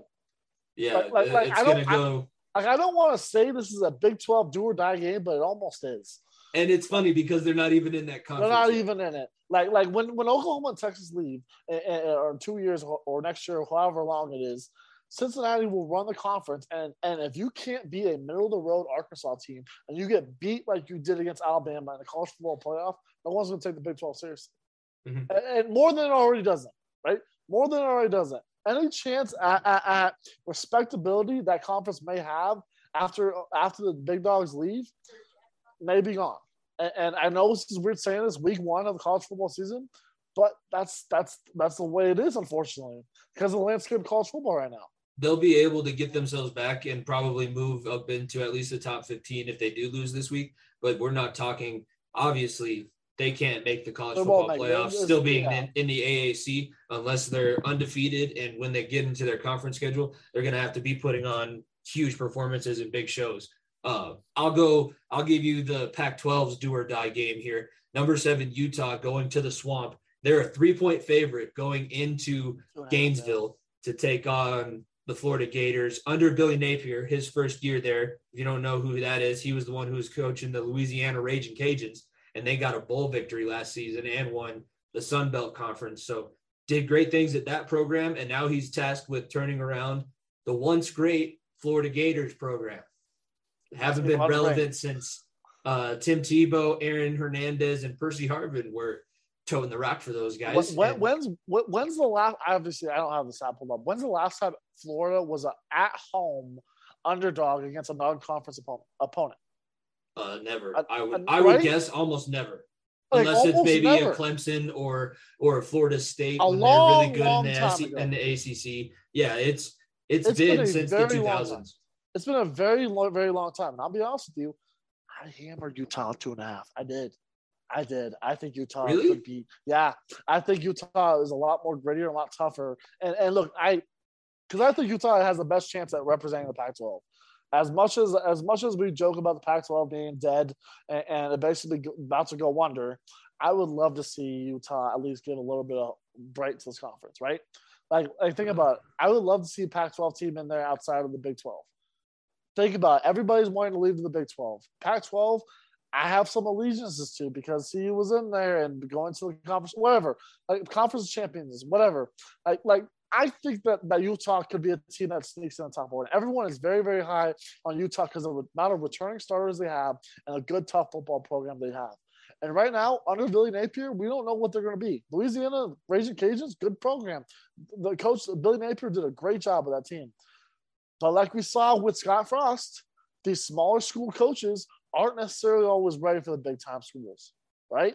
They're not always ready for the limelights of a week one matchup against a top 10 team in the country. It may take a couple weeks. It may take a couple years for Florida to get back to where they are. I don't think they do it right away. So that's why I'm taking Utah 2.5. I hate doing it on the road, but that's how confident I am in this Utah team. I did not see that coming. I thought we were going to be in lockstep there. I'll tell you right now, I see that 7 next to Utah, and I know Utah plays in the Pac-12, and I just laugh. I would be giggling, especially if I'm an SEC team taking Billy Napier now in his first game as the Florida head coach gets to go, look at the disrespect everybody has for you. This is the Swamp. This is one of the worst venues to go to. Like I would never go watch a game in Gainesville, even if I was at Florida. I would just never do it. There's no air conditioning. It's hot, and the sun sits directly on you no matter where you're sitting in the stadium. But this is a historical venue in college football. This is a historical program, and they're going to say that this team from Utah that got a bogus 7th ranking preseason is going to come in here, and they're a 3-point favorite on the road? Okay, I would take that, and I think we're going to see – the one thing about Billy Napier teams is that they always were aggressive and physical. And one thing the Pac-12 is not aggressive nor physical. I would argue Utah is and they're not going to be – Utah is a little bit of an exception. But if you're physical in the Pac-12, you're like the third most physical team. Yeah, it's not the same. And same thing that I said with Oregon. You're not going to be faster than anybody on Florida. They're going to have every single athlete to be able to cover you up. Remember, 2 years ago, they were undefeated. It was a top 10 matchup, them versus Joe Burrow, Jamar Chase, and Justin Jefferson in 2019. That was a marquee matchup. And they had Kyle Trask at quarterback. They almost pulled that off. I think that they're going to be able to step up at home. And this is a primetime matchup there. It'll be 7 p.m. Florida time. People are going to be drunk. It's going to be loud. And Utah is going to be like, I'm not in Mormon country anymore, and I have no idea what I'm supposed to be doing. I guess that's the first disagreement we'll have this week. Yeah, the first line of going against each other. It's good to have that. I'm not gonna take the line. I would take Florida to win outright. I don't think that it 2.5 plus 2.5. Yeah, you have to take the outright. Like plus 2.5. Like that's good to take in preseason football. Because it's not enough. Not enough wiggle room. No, it's not good enough for that. No. So does if Utah? You like Florida, you take a money line. Utah State, do they have any shot against Alabama? What's the line at? 40 something now? 41.5. Oh God. Over under is 60. So the point spread is Alabama minus 41.5. The over under is 62.5. They think that Alabama is going to score 50 points. And Utah State's going to get a touchdown and push it over like 62. Oh man. And that's the reigning Mountain West Conference champion in Utah State. And they just had a big win last weekend in week 0. Man, Alabama's the fun story to talk about this year too, because they had a down year last year, losing in the national championship, but they had another conference championship. And Nick Saban, he's still the only coach that can say in his entire time here, if you played for me, you've won a national championship. Exactly. We'll keep bringing that stat up to beat a dead horse, because that's how crazy that stat is. Because he continues to beat the dead horse of college football. Exactly. So he refuses to let up. We refuse to let up on him. I hate doing 41.5 coverage, Jimmy. I do. Because at some point, Nick Saban's like, I feel bad for these poor people. Yeah. Right? He's going to give over like Cliff Kingsbury. He's like, hey, who's my quarterback? You come over here. You call the plays for the fourth quarter. I'm going to go get a beer and a hot dog. At some point, I'm betting on the fucking third stringers, right, to cover. Yeah. And I don't want to do that. I'm already blindly betting on college football, not knowing more than half these players. You really think I'm going to bet on Alabama's third string to cover 40.5? I don't think so. They didn't even put Alabama on TV for that one. They're on the SEC network. They're not even on cable television for that game. So they're not thinking anything's going to happen. That's like, I remember a couple years ago, they opened up the season at the Citadel, and the Citadel had a lead at halftime, and Nick Saban, that was one of his epic meltdowns where he broke his headset in half, and then they came out and I think scored 60 points 40 on in the third quarter. Yeah. No, the real marquee matchup of the weekend, obviously, it's Notre Dame and Ohio State. It's a top 5 matchup. Notre Dame gets the 5th ranking. They're going to be under the new head coach now, no longer under Brian Kelly. It shouldn't be that much of a difference. The guy that's the head coach now has been the defensive coordinator for the last few years, and the team celebrated. So maybe it's an upgrade. Yeah, the team celebrated pretty hard when he was promoted. Ohio State, number 2 ranking nationally. CJ Stroud is coming back. Obviously, they got the win in the Rose Bowl last season. Ryan Day, it was a down season for them too. They lost. Actually, they didn't even make the losing to Michigan because it was a down season. That's the only reason why. That's why they had. If you don't think that they are motivated, no Big Ten championship. If you don't think they were motivated by Michigan getting in the Final Four, not them this year, then you'll be strongly mistaken. I cannot wait for. That's the bad thing, is that it's all the way in Thanksgiving weekend. But I cannot wait for the game this year. I think there's going to be so much bad blood, and I can't wait to see. Isn't it in Michigan this year? It would no. It was in Michigan last year, so it's going to be in the shoe. Oh. It will be in the horseshoe. Yeah, we're going to see if Harbaugh can actually win in Columbus. But this weekend, Notre Dame versus Ohio State. Notre Dame lost a lot of NFL talent that I think they're going to really miss out on. And Kyle Hamilton is the main piece too. Yeah, they lost a lot of dogs. Ian Book was gone 2 years ago, so they have a returning starter. Like they No, they don't, because it was Jack Cohn from Michigan or Wisconsin last year. He was a graduate transfer, so they're going to have a new quarterback. A lot of new skill positions, and their defense lost its number 1 leader in Kyle Hamilton. So I think that they kind of got set up to fail. We've always been talking about how they have cupcake schedules because they're not in a conference, so they get to pick and choose. And they normally pick and choose not good teams. This was, I don't know who scheduled this one for Notre Dame. I can guarantee you it wasn't one of the people affiliated with the Fighting Irish. They were probably pissed off that they got booted from the Ireland game in week 0. They would have much rather taken on Nebraska or something like that in Ireland. Imagine that, Dan. That would have been even worse for Nebraska. Here's the crazy thing. What do you think the line is sitting at right now for number 5 versus number 2? 17.5. I know the line, Jimmy, and you're not 17.5 for Ohio State. And you're not going to like which way I went. I know that you think they're probably going to cover. Right? I think they are going to cover. Yeah. I don't like it, but I think they are going to cover, because I think Notre Dame has a little more respect than Nebraska does of covering football games. So I think that they lose. I do think they lose, but I think Notre Dame plays a good enough defensive game to a point where they can cover. I'm not saying that they're going to tear up Ohio State defense, because I don't think so. But I think this is going to be like a 28-17 game. Does it scare you at all that most of the time Notre Dame in their first game looked like absolute garbage? You remember last season they almost lost to Florida State, who couldn't keep a quarterback healthy, and then they had Mackenzie Milton make his Disney Channel, Disney Plus debut? I know. But you got to remember that's Brian Kelly. It is different. It is different, but is it going to be that different? I'm not a fan of Notre Dame. My new allegiance to Miami should mean that I hate Notre Dame. Yeah, you hate the Catholics. I hate the Catholics. Convicts up, Catholics down. But yeah, no, I don't know why, but I think Notre Dame covers. I hate doing it, but I think they do. I think Ohio State sets themselves up really well to win it all. I think they do. I think they are pissed off of what happened last year in Michigan. I think they're so pissed off. I think that Ryan Day is going to have those boys buzzing. I think that they're going to go on a run. But I see Notre Dame covering. I hate doing it, but I don't know why. I see Notre Dame at least making it halfway interesting at halftime. I don't think they halfway interesting at halftime. I can see, but it's the third quarter where I think that's where the wheels fall off. When I'm betting a 17.5 point spread, if I think it's going to be halfway interesting at halftime, that means they're going to cover, right? If it's halfway interesting at halftime, unless you're Alabama, I got to say though, you're more than likely not going to put up 3 touchdowns in a quarter. So that's why I think the cover will be there. But like I said, I'm very high on Ohio State this year.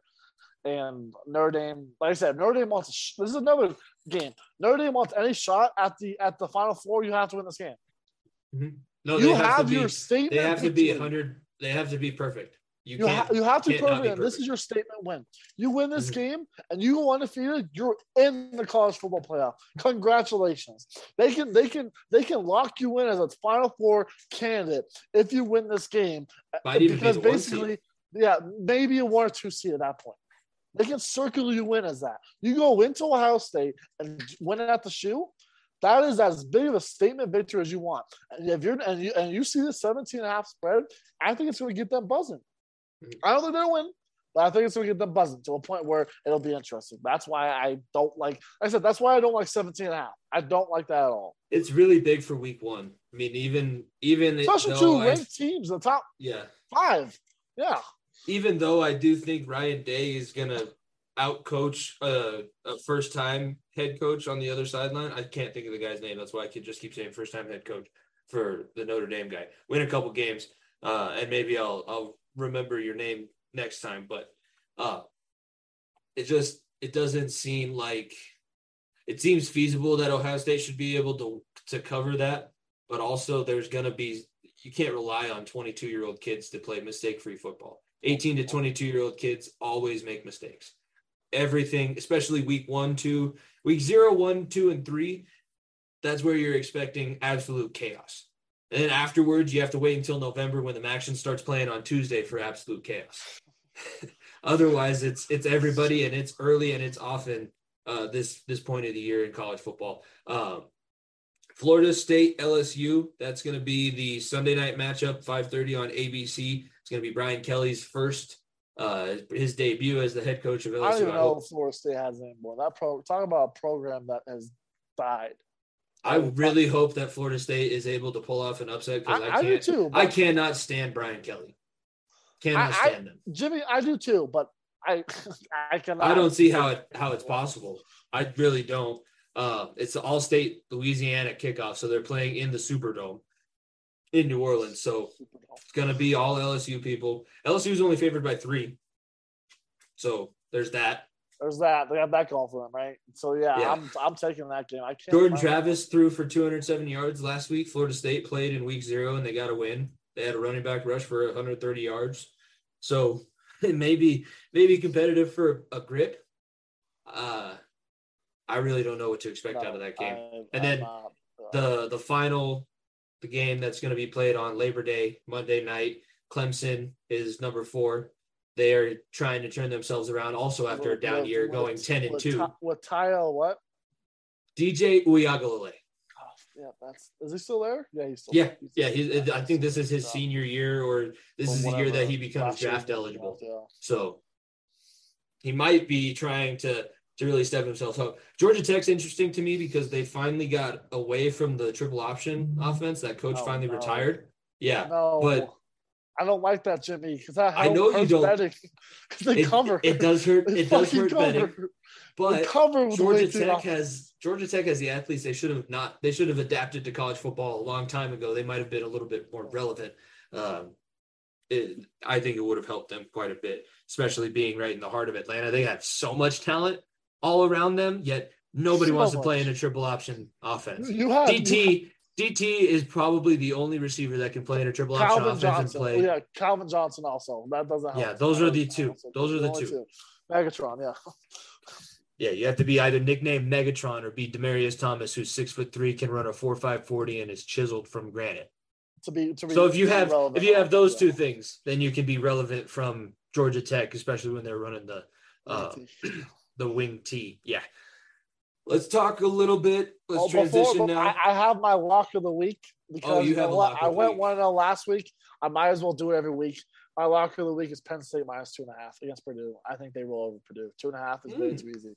I think that's a lock. The spoiled Kings last season, Purdue. I know. I took Penn We should State change their name to the Spoiler Makers. I maybe I listened too much Kirk Herbstreit on Pat McAfee show, but he said Penn State is a sleeper team, so that could make some noise in the Big Ten. So I had him on mute when he was talking, but I took that with they were playing a Penn State highlight reel when he was talking. This is a guy that went to Ohio State and that hates Penn State, so that must mean something. So that's why I took 2.5. Let's see if I can stay hot. He went Joe Buck so quick. You could barely even tell that he went to Ohio State anymore. He went full-on national broadcaster. I can't even tell who he roots for. He shows no bias whatsoever. He's a perfect It's better role. that way. It technically is better that way. It's supposed to be how you do it, but it's very difficult to get to that point, especially if you're a competitive person. To me, that just means that he wasn't as competitive as he says he was when he was playing. Still think I'm never going to call a man out like that, but I think he is a hell of a commentator. I honestly like him on Thursday Night Football. I'm really glad that they're making the NCAA game again, and I've been hearing rumors that they're doing live commentary with him and I believe it's going to be Fowler as well. The guy that he does his prime time game. That's good with me. And look, I love college football game day. Everyone does, but man, how sad it was. It was Lee Corso trying to do that. That's it wasn't. Yeah. Did you see the meme that I saw going around? You remember the Beyond Scared Straight when they wake up the kid and he's grabbing his jacket and he's crying, and he's scared. I saw ESPN waking up Lee Corso on his 87th birthday for College Game Day. God, yeah. I thought last year it was going to be his farewell tour. He shouldn't have come back after they went virtual for COVID. If we're being honest. Man. It was tough. I feel bad for the people who don't understand how great Lee Corso was on College Game Day. He used to be what made it fun. Great, yeah, he used to be what made it worth watching. You would get up. Who gets up at 6 a.m. on a Saturday? Yeah, no one does. Nobody does, except everybody who wants to get up and watch Lee Corso ramble on about the Florida State offense for an hour and a half before they have kickoff at 10 a.m. And our generation, watching college football, that was our youth. Watching him shoot the loaded cannon up in the air in Oklahoma with the Sooner, and Kirk being like, "Oh fuck," him not noticing that it was loaded. How many times do you think that he did something with the mascots and Kirk had no idea, and Kirk just had to be like, "What the?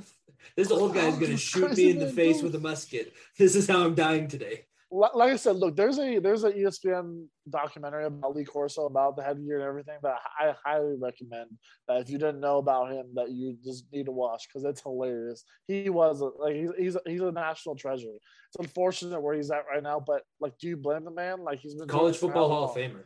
Yeah, it's unfortunately time to hang him up. It's going to be a sad day when he has to put his final headgear on, but I think we're getting close to that. Man, we've lost now Doc Emmerich, Vin Scully, and we're close to losing Lee Corso, all within the span of 3 seasons. That's all of the voices of our generation. That's crazy. Ugh. Or think about the Brent Musburgers and the Keith Jones too. Those are guys that have come and gone within our lifetimes.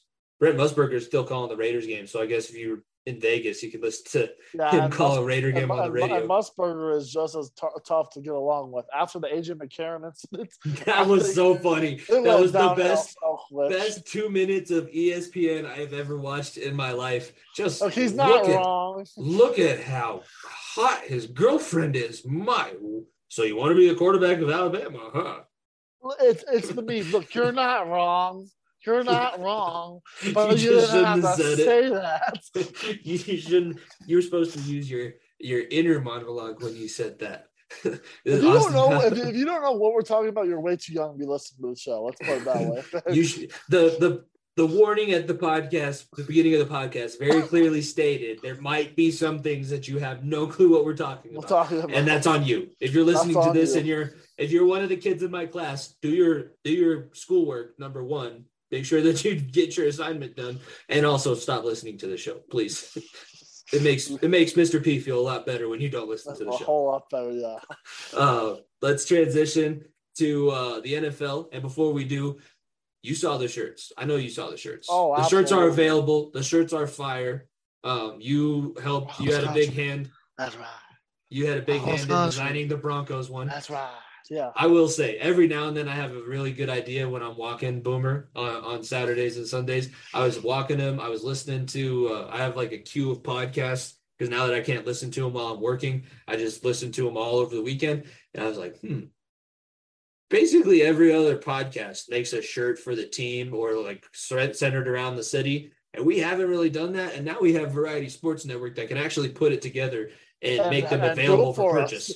And nicely help us with our classes. And the shirts are beautiful, top-notch quality. Good quality. I wore mine yesterday. It's one of the nicer shirts that I own.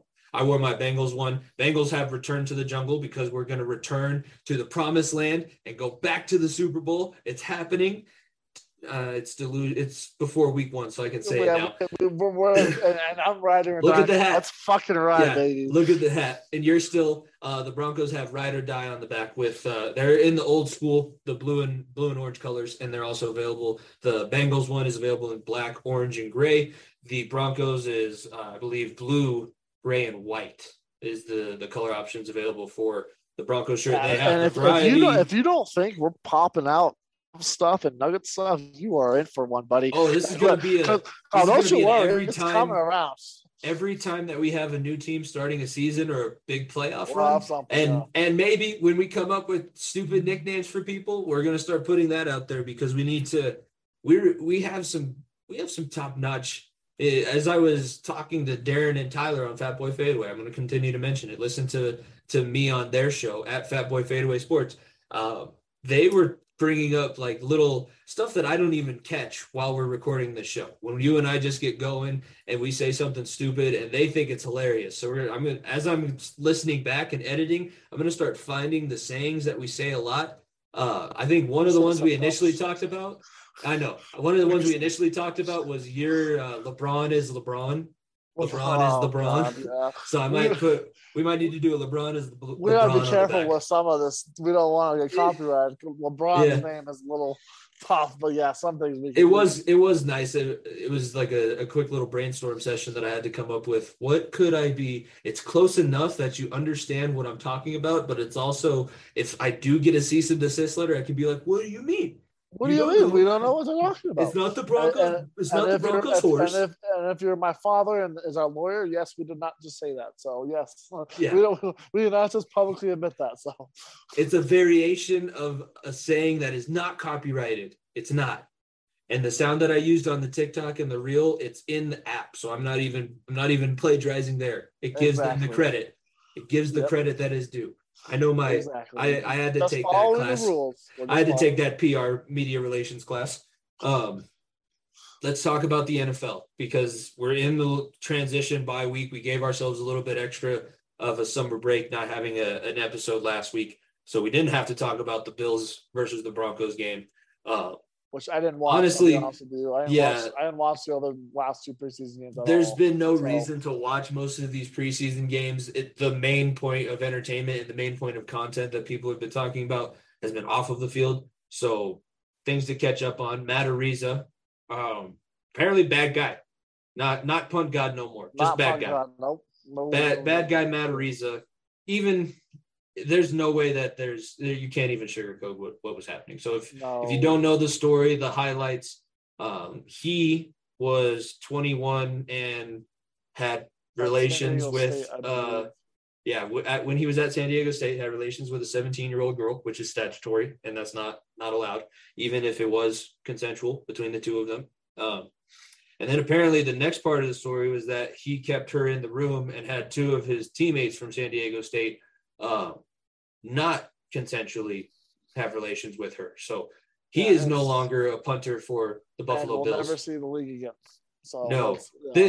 And here's the thing. His lawyer did try and come out right away and say, oh, well, this is just a money grab because now that he's in the NFL, which is horse shit. And I can't believe I know that lawyers have to do that.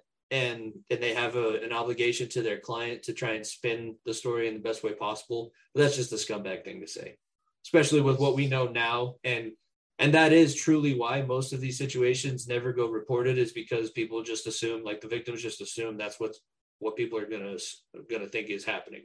So bad look by the lawyer. It's a bad look by the league. Like it's well, this is their reaction to not suspending Deshaun Watson for a requisite amount of time. It's not funny, but it's just interesting how, like, in a position that is replaceable, right? Punters come and go. Broncos just cut their punter because he didn't take a pay cut. Like, punters come and go. What's the unfortunate part about it, but it is a position that's replaceable. You kick a guy to the side after. Look, I'm not saying that he's guilty. I'm not saying he's not guilty, but there hasn't even been a ruling yet on it, and they already released him, which was the right way to do it. But it just shows that a punter is replaceable, and that when it comes to your $400 whatever $1 million quarterback, it doesn't matter. All that can turn aside because he can win you football games. It doesn't matter.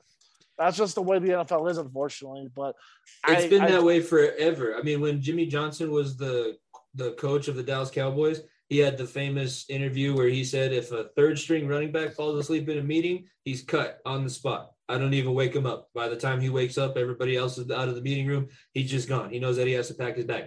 Emmitt Smith falls asleep in the meeting room. I go over, I wake him up and make sure I get him a coffee so he doesn't fall asleep in the meeting again. If you are a guy that's a benefit to the team, if you don't take away from the team, distract from the team, you will get your protection. The thing that the Bills did not want to have happen is this now causes your punter, your third round punter, to have press conferences, not for the 84-yard punts that he's able to do. I mean, the timeline of events is kind of insane. Pat McAfee goes off and calls this dude one of the best punters, like nobody even. Yeah. I remember the rant that I saw on FanDuel's TikTok account, because they have that partnership with the McAfee show. People with wind at their back, it's still so difficult to punt the ball 84 yards, even at the professional level. And then the week after that, Matt Ariza accused in double rape allegation of a 17-year-old girl while he's at San Diego State. It's really crazy. And look, think about this. The Bills are a team that has one goal in mind, right? Like, they are destined to win a Super Bowl. They're trying to put the backs of Jim Kelly and the city of Buffalo on their backs. The last thing you ever want is your punter to be in the media. The punter should never ever be interviewed after a game. Should never ever be pulled aside out of the locker room and say, hey, you need to jump up to the podium. That should never happen. And this situation, like I said, I commend the Bills for doing the right thing. I think the NFL doesn't have to do anything else to him because he's never going to step foot again on the field. It's unfortunate because of the talent he had. But like I said, it is what it is, and at least they did the right thing. Like I said, I commend because it makes me feel good. Because like I said, the fucking Browns with what they did, it pissed everyone off. And the NFL too. And the NFL too, because they only suspended him the 11 games, so now that his return game is Houston. So they only upped the suspension to enough to like make even more drama for when he does come back. It's like I said, different situations, and I get it, it's different, but at least it's a step in the right direction. That's all I like to say. As bad as the situation is, as horrendous as the stories are, at least it's a step in the right direction. That's all we said with the Deshaun Watson thing, right? Give me a step in the right direction. Mm-hmm. Just give the proper at least the punishment. Bills are doing that. Yeah. Speaking of a team that we're going from a team that will give the proper punishment, and it just so happens to be the team playing the Bills on opening night on September 8th, the Los Angeles Rams. They need to handle Aaron Donald. Look, I know that I sound like that guy. I sound like that fan. It's not just my team. He does this to everybody. And that's not okay what he was doing. He was wielding 2 helmets at once. You're not supposed to touch the guy's face mask. That's a penalty. You can't take a guy's helmet off and hit somebody in the head. Myles Garrett was suspended for a year for that. Okay. I know that Aaron Donald is not going to get sanctioned because the league doesn't rule the practices, and the joint practices are the team's organization. And we all know, like, there's no way in hell Zach Taylor's going to go to Sean McVay and be like, hey, you should fine and suspend Aaron Donald for week 1 for swinging the 2 helmets at me. And Sean McVay's going to look at him and go, thank you very much, Zach. I don't need to listen to you. And that's the finger that he puts a Super Bowl ring on, is the middle one. That's what he's doing to Zach Taylor if he does that right now. So I get it. There's nothing that's going to happen, but it's fucking wrong. And Jimmy, I love you like a brother, but he should never be suspended for that in a practice. If this is a game setting where the NFL has jurisdiction and all that, then yes. But in a practice where you have the 2 Super Bowl teams who that was the first mistake. That was the first mistake you had. The first mistake you had was put the 2 teams that played against the Super Bowl against one another in a joint practice together. Especially with the way that game ended. Yeah. And the fact that Aaron Donald was the one that took the Super Bowl ring off of all the Bengals' fingers. You don't think that when he sacked Burrow went like this, pissed off everybody? Oh, absolutely. Oh, and the fight was started by La'el Collins, a guy that wasn't even on the team. Exactly. And you don't think he wants to earn the respect of everybody? A guy who's brand new to the team? This was only going to go one way. Yeah, this was only going to end one way. And I said this on the Fat Boy Fadeaway show. I said that I was actually happy that La'el Collins was the guy that started it. I had no issue other than the fact that I think Aaron Donald would actually kill somebody if he made contact with one of those helmets, and I can't have him killing my guys out here. I love the attitude that it showed that they have. That is what these scrimmages are for. We did it. Think about they're fucking meant to be. There's no other at every level. Every single level, when you have a scrimmage against another team, most of the time, if you're 2 very competitive, highly competitive teams, it's going to end in a fight. If your team is good and halfway fucking decent at any sport, or not any sport, because basketball different, baseball different, obviously football. Talk about football here in general. Fucking peewee football. You don't think we pushed and shoved everybody? We used to. You and I scrimmage people. Yeah, we scrimmaged the hell out of each other. We pushed each other back and forth. Yes. That happens with football when you have this much testosterone and people with no referees that can suspend you, and no one outside of a fucking coach who's this fucking yay high to pull you back. Something's gonna happen. Mm-hmm. McVay and fucking Zach Taylor ain't gonna do shit. Yeah, it's like shit. Have you seen that video going around of the gorillas fighting at the zoo, and the woman's like, "Where's the zookeeper? He ain't gonna do shit. I'm not getting involved. That's not my job." They're gonna work that out amongst themselves. Yeah. They ain't gonna do shit. No one ain't gonna do shit. Because when you have La'el Collins as big as he is and as big as Aaron Donald is, you don't get in the middle of that. You let the players figure it out. You let the 2 alphas swing it out, and then the person left standing is the winner, and that's the winner. And then you all go your separate ways, right? That's all that should happen. Yeah, and I almost guarantee that they went right to the locker room after that. There's no way that you started practice. The practice ended. It was over, done. See you later. Adios. And as much as coach saying we don't want fights, we don't want this and that, those are the joint practices are meant for that. Coaches won't say that out, right? Because they're going to find if they do. But those joint practices are to see who's a guy and who's not.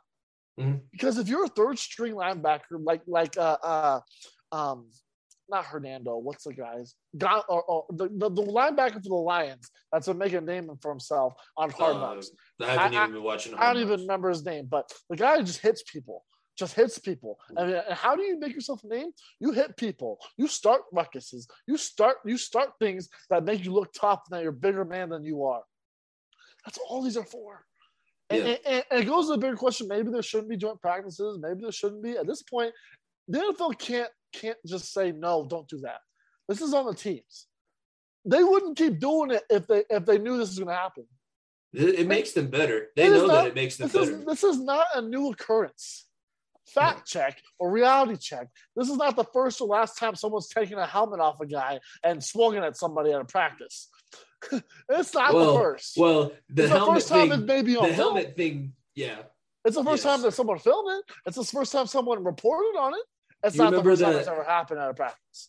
You remember when the Texans had Hard Knocks and they were having the joint practice? I think it was against the Redskins, and I think D'Angelo Hall was talking shit to DeAndre Hopkins. DeAndre Hopkins, yeah. And he's like, okay, let's go on this next rep. Let's see. And I think he blew D'Angelo Hall's ACL on that rep. Yeah, this thing happens all the time. When it's two alphas, like La'el Collins is now the alpha of the Bengals offensive line, even though he just got there. And Aaron Donald is very clearly the alpha of the Rams team in general. He's not even most of the NFL, honestly, at this point.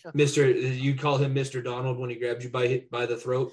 That's the kind of level of respect that guy carries.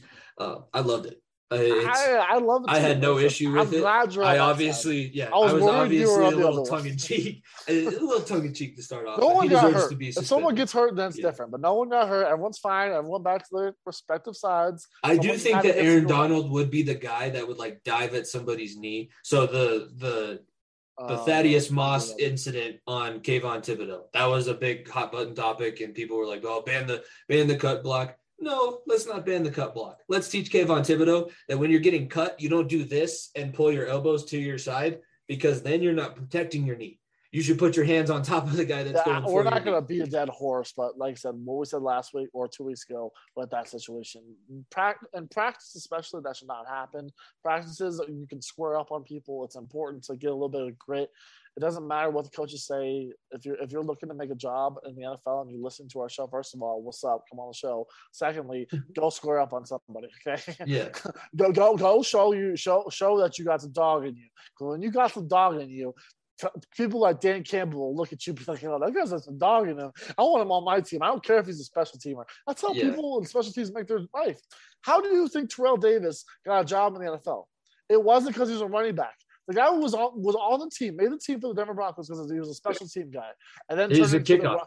Yes, because he was a kick return guy, and then maybe it was kickoff. He had that one hit when they played the exhibition game in Japan. The old story goes he had a hot dog on the sideline because he was the sixth string running back, didn't think he was going to get any reps, and they needed a gunner to run down on kickoff, and they called his name, and he blew the guy up, and then they're like, "Oh, we'll give this guy some carries." And he goes, "What? I'm playing?" And he had to go toss his cookies on the sideline before he got in the huddle. And short story short, he's a Hall of Famer. That's how you make yourself a name. It's not pretty, but that's how it is. So if you're doing that, you have to. It's part of the game. And for all you people that will crying, suspend Donald. This is not my football. Go do yourself a favor and watch Live Golf, for fuck's sake. This is football. We have a little toughness over here, okay? Look, if this was my team, I wouldn't be very happy either. But at the same time, I get it's football. I'm not going to say the word, but I'm not a little, you know what? And I get that it's part of the game. Yeah, would I love to have Dexter Lawrence stare Russell Wilson down in the face and almost hit him? And no, I wouldn't. I don't want Russell Wilson touched. I don't want that man anywhere near anybody outside of Sierra and his children. Okay, so but that's football for you. Okay, let's ride. Let's ride, baby. Let's ride. No, I think that if you truly want Thaddeus Moss and Kayvon Thibodeau on that play, and this is different than the Trevor Penning situation that we were talking about, where he's just fighting to fight. This actually had a little bit to go with what was going on. They should have been cut based on the terrible technique and the way that neither of them knew how to. Thaddeus Moss, that was the worst cut block I would think I've ever seen in my entire life, where he rolled for 2 yards. It was a log roll. That wasn't a cut block. And if Thibodeau is the athlete that people say he is, he should have been able to, 1, step over him, or 2, just stop him. I'll do something. Yeah, last bit of NFL news, because it does involve an AFC West team. Dana White almost brokered a deal for Tom Brady and Gronk to be Las Vegas Raiders. And John Gruden, in his infinite wisdom, said, "I love John Gruden now." Actually, no, I don't. Can't say that. Cancel. Never mind. But thank you, John Gruden, for fuck's sake. If I would have had to deal with Tom Brady and Patrick Mahomes and Justin Herbert for fucking 3 or 4 years. And Rob Gronkowski and Travis Kelce. Oh, and Darren Waller. Thank you. Look, I love the UFC and I freaking adore Dana White because I think he's an excellent businessman. But my God, if he would have went to the Raiders, I love that it was the team that they were the team that said no. Because look, you're gonna choose that motherfucker over me. Motherfucker? I'm not gonna say it, but because let's be honest, we all thought that was what were the teams? We all thought that was the Dolphins. I thought it was San Francisco. We thought it was San Francisco. We thought it was the Dolphins. We thought it was San Francisco, and there was another team that we thought it was that guy, but no one thought it was the Raiders. I don't even know the Raiders in the conversation. But the fact that it was the Raiders, holy, makes me so happy. They chose Derek Carr. So dumb. Tom Brady just won the number one player in the NFL Top 100 at 46 years old. Which also probably shouldn't have been right, but whatever. It doesn't. Those rankings. It's just because he is 46 and he played as well as he did. Yeah. So, based on his reputation, he got. They also did that right as he retired. Let's not forget. They did those rankings right when he retired. So. Whoa, retired. He's got a lot of shit going on. He's 46. Okay, there's a lot of shit that happens in your life when you're 46. His words, not mine. It makes me so happy that the Raiders. It really does. Because that's why it could have been the Broncos. It probably could have been the Colts too. That was the two teams I thought it could have been too. Because the Broncos probably were in the sweepstakes, but probably never were. The Colts were another team that were Andrew Luck was retired, so who knows what they were doing. And they stuck with Philip Rivers. It was a whole thing. And to know that it was the Raiders, and the Raiders still, look, if that was the Raiders winning the Super Bowl, if the last two out of the last 3 years, I had to see a Chiefs Super Bowl and a Raiders Super Bowl, I don't know if I would have been able to put up with myself. Okay, Jimmy? I don't know if I could have handled myself. That would have been too much. Chiefs fans already are enough. If I would have to do the Raiders and the Chiefs and back-to-back years winning the Super Bowl, I may have cried. I may have said, let's try. I don't know. I would have said, let's trade the farm for Aaron Rodgers and his ayahuasca and his Percocet in the middle of the game. Give me whatever you want. That douchebag just becomes more and more unlikable every single day. Look, there was a point where I adored him, and I still don't mind him. But my word, I don't like people that try and make themselves the smartest people in the room and do dumb shit while they do it. Look, he's an incredible quarterback, but my word, that's a lot of headaches off. He's just a jackass. I used to think, why doesn't he have a family? And it makes total sense now. Now it makes sense at all. I would never, ever in a million years sign up to. If I was a woman, I would stay way the hell away because you're going to be doing some freaky. That's what what's her face from Fault in Our Stars did. You're going to be doing some freaky stuff, and if you do commit yourself to him, that's what it's gonna. You're going to be doing ghee butter cleanses. This is true. This is true. I don't even know what to say about that guy anymore. I don't know. Not, at least not my quarterback. It's like we're watching NFL blitz. Aaron Donald is hitting people over the head in helmets, and Aaron Rodgers is injecting whatever he can find from the Eastern Hemisphere in his body. It's a gift that keeps on giving as the NFL. When you think it's dying, something happens. We just need the games to start, so I have to stop listening to Aaron Rodgers go on his play. Did you hear when he said that he's played games from the past while on psychedelics? I know, Percocets. That's what he said. Percocets, and which I don't doubt many players have done. But I've seen post-game interviews where I'm like, yep, he's on something. it's that wild. One where he left in the second quarter with the knee injury and then came back in his post-game interview and his eyes are all red. He's like, what did I do? Interesting. Was I playing football? Interesting. Oh, yeah. And there was fucking weed on the sideline of the Browns game, too. My word. Was Josh Gordon there? No. There's a picture. If you look at the Browns sideline, so it looked like it was weed. A bag of weed. Someone on the sideline had a bag of something. It looked green, and it looked like weed. And I was like, God, Cleveland has a franchise. That poor city. They need LeBron more than anything. Did you see the dad and son on the stupid ass signs? F them hoes, free Deshaun Watson. Oh my God, that's just epitomized them. They didn't deserve LeBron. That definitely looks like a bag of weed. Oh my goodness. Yeah, I know, right? It's wild. I was like, yeah, that's a real franchise. That's a real franchise. I was but then here's also the people that think Cleveland Browns player had weed on the sideline is the reason the government won't tell us about aliens. You're That's a not good wrong. one. You're not wrong. I did. When you put it that way, that actually makes quite a bit of sense. It really does. Before we move on, we're not picking. We'll make our picks next week. Next week will be the first week of the 2022-23 NFL Pick'em, and I'm going to make it easier on myself. Instead of all the games, we'll talk about all the games on the slate. We're only going to pick 6, so I only have to keep track of 6 games per week instead of 16 for the two of us. So hopefully I'll be able to keep better track of the numbers. Yeah, and the Twitter polls will be easier to manage. You don't have to vote in a million and a half of them. You guys will vote on the same games. If you want to be involved at FEOTB Pod on all of our social medias, you vote on Twitter, and we'll keep a running tally. Nico dominated last year. I've done it for 2 years in a row, Jimbo. Not dominated that hard for 2 years in a row. Yeah, but I'm just that good. But hey, before we move off of football, there was some news who the Broncos' week 1 opponent will be. It's not Drew Lock. It's Geno Smith. It's Geno Smith. That's all I gotta say.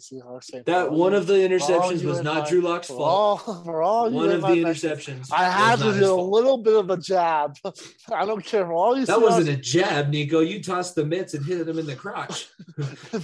All you people watch the low blows, watch the rabbit punches, and Nico's down here like, what?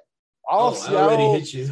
All Seattle's ready to put on. I put it on for my city. Hey, he ain't putting on for no city. He's putting on the headset. Wait. It's. I said it a few weeks ago. I wish Drew Lock nothing but the best, but my word, is it funny? Because look, Seahawks fans. Newsflash: Russell Wilson was no problem. It was your 76-year-old head coach. Yeah, you picked the coach. Let me not ever forget you that. You can say Russell Wilson was washed, Russell Wilson this, Russell Wilson that. Russell Wilson gave you the best highlight of your fucking life if you're older than 8 years old. No, that's the only highlight. That is their only highlight of your life. They have not won another Super Bowl. You lost a team, and you lost a basketball team. The only franchise that is worth noting in your city is the Seattle Sounders, who's the MLS team, or the Seattle Storm with Sue Bird. But besides that, Russell Wilson is the only thing that's brought your city anything. And then you bash him on the way out. What I like to say, Jimmy, ball don't lie. You get to watch Geno Smith face your former quarterback. And if you don't think he's going to rip you up, you're got another thing coming. That's all I'll say. We'll have to talk about that because I think that game is going to be one of the ugliest of the weekend. I think that the Broncos will win, but I don't think it's going to be. I don't think it's going to be pretty. I think that's going to be our outro song. I'm going to put on for my city so we'll pour one out for Drew Lock one time. That'll be the outro song for this week. But you got anything else before? So 6 games for the Pick'em. Be sure to join the fantasy league. Become the king of the bench. See if you can take down Nico and I. More Jimmy and me being like, Jimmy, cut this guy. Jimmy, trade this guy. Right. Yeah. No, I think if you don't think that I was second, I told you I started fantasy hockey. This is my first season of fantasy hockey. I made it all the way to the championship. Fantasy and that was with a lot harder to manage too, because exactly live every day and I was adding and dropping. I picked people up off waivers. I was adding people for a week. At some point in the season, people forget about fantasy hockey and half the leagues drop out. So fantasy football a little bit different. Either way, I'm disappointed that you have that. I don't know if you're prepared for 16-team league. 14 team. I don't know if you're prepared for 14-team league. I've done it before. I've just been out of practice for a while. It's like you're drafting some scrubs at the end, okay? You're drafting it's a snake draft too. It's a snake draft. Yeah, you're drafting some of the low lifes. You're drafting the likes of who's a good name? Don't you want the football nerd that in his first 2 years of college could tell you every single Super Bowl champion from 1980 to current day to be drafting your team at that point? True. See? You know what? I'm putting my faith in your hands. I really am. I do nothing else other than watch old football videos and study the tape and all of that kind of stuff. I have football on all day. I don't know. I didn't expect you to have this little confidence in me going into the draft. All I'm going to say right now is because we'll probably have to record next week on Tuesday, I'm going to deep dive into what you drafted us. And I'm going to be like, Jimmy, what did you do here? Jimmy, that was a great thing. Jimmy, this, and I'm going to give you a whole breakdown. Oh, boy. All right. Yeah, that's what you have to look forward to. Follow us at FEOTV Pod. Subscribe to the YouTube channel. If you're listening to us on our own podcast feed, check out the Variety Sports Network. You can follow them at variety_sports_. Go to the merch store, bonfire.com/variety-sports-network. That's where you can pick up the 2022 season shirts, Return to the Jungle for the Bengals, and Ride or Die for the Broncos. And let's make sure that you guys go get those shirts. And we're wrapping things up here with Start, Bench, Cut. And since we've been talking about fantasy football, I'll let the guru or the guy that's been playing fantasy football consistently for the last 10 years. He's going to give us his start, bench, cut of fantasy moves. So what's the worst move to do for people that are trying to set their lineups or their rosters for their draft? What is the move that everybody has to do? So what is that mediocre move that you don't want to, but you kind of have to do? And then what's your sneaky move that you do? So start, bench, cut your fantasy moves. Right away, you're cutting drafting a receiver in the first round.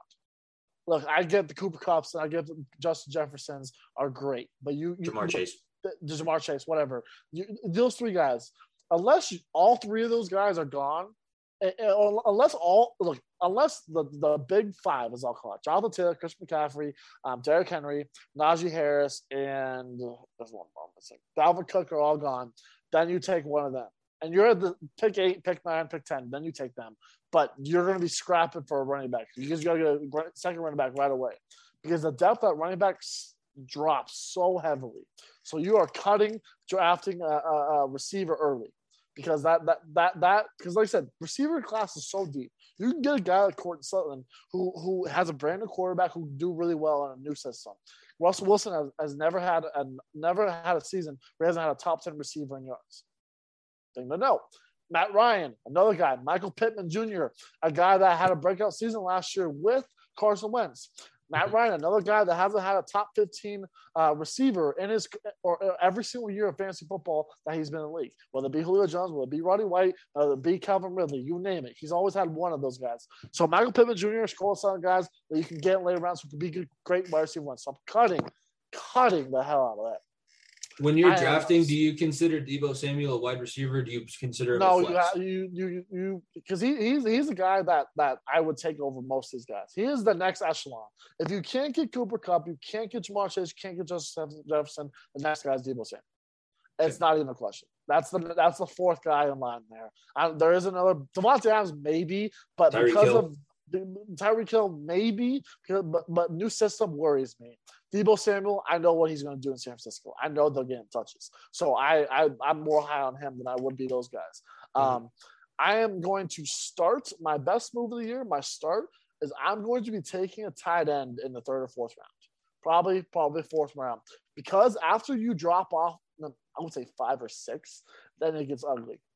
Obviously, you have the big dogs. Mark Andrews, number 1 right now, PPR. Then you have Kelsey, Kittle, Waller.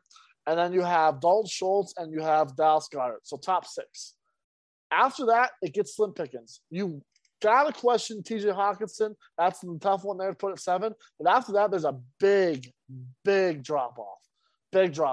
So if you're in the 9th or 10th spot, or you're in a 1-2 spot, take them in the 4th round, take them in the 5th round, because if you can snag a Dalton Schultz and snag a Dallas Goedert, you will be living life and you will love every second of it.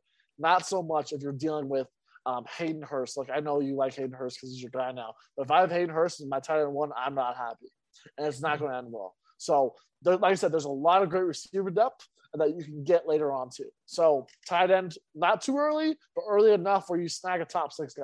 That's very, very important. Honestly, I think the AFC North and the NFC North are where you're going to find the value of late round tight ends, because that's where you have the Trey Burtons, the Austin Hoopers. Now, I believe he's up with Chicago. And I think Hayden Hurst, Drew Sample, the guys that they have in Cincinnati, especially because Joe Burrow is their quarterback, I think that they'll be able to be successful and have some value towards the end of the rounds. Those are guys that you play when everybody else has a bye. Exactly. Those are guys are good fillers. That'll be great backups to your top 6. So you don't want to get stuck with those. And now I'm drafting a quarterback earlier than everyone else. It depends. But what if Joe Burrow's available, Nico? So the reason why I'm benching it, I don't kill it off, and I'm not saying you gotta do it. If you are sitting perfectly with a good number one running back and a good number one receiver, so if you're at the 8th spot and you land Cooper Kupp and you land Najee Harris, then you can look at Josh Allen in the 3rd or 4th round. That's when you think about it. But if you don't land a top position at each one, then you're like, man, I'm really comfortable with both those guys.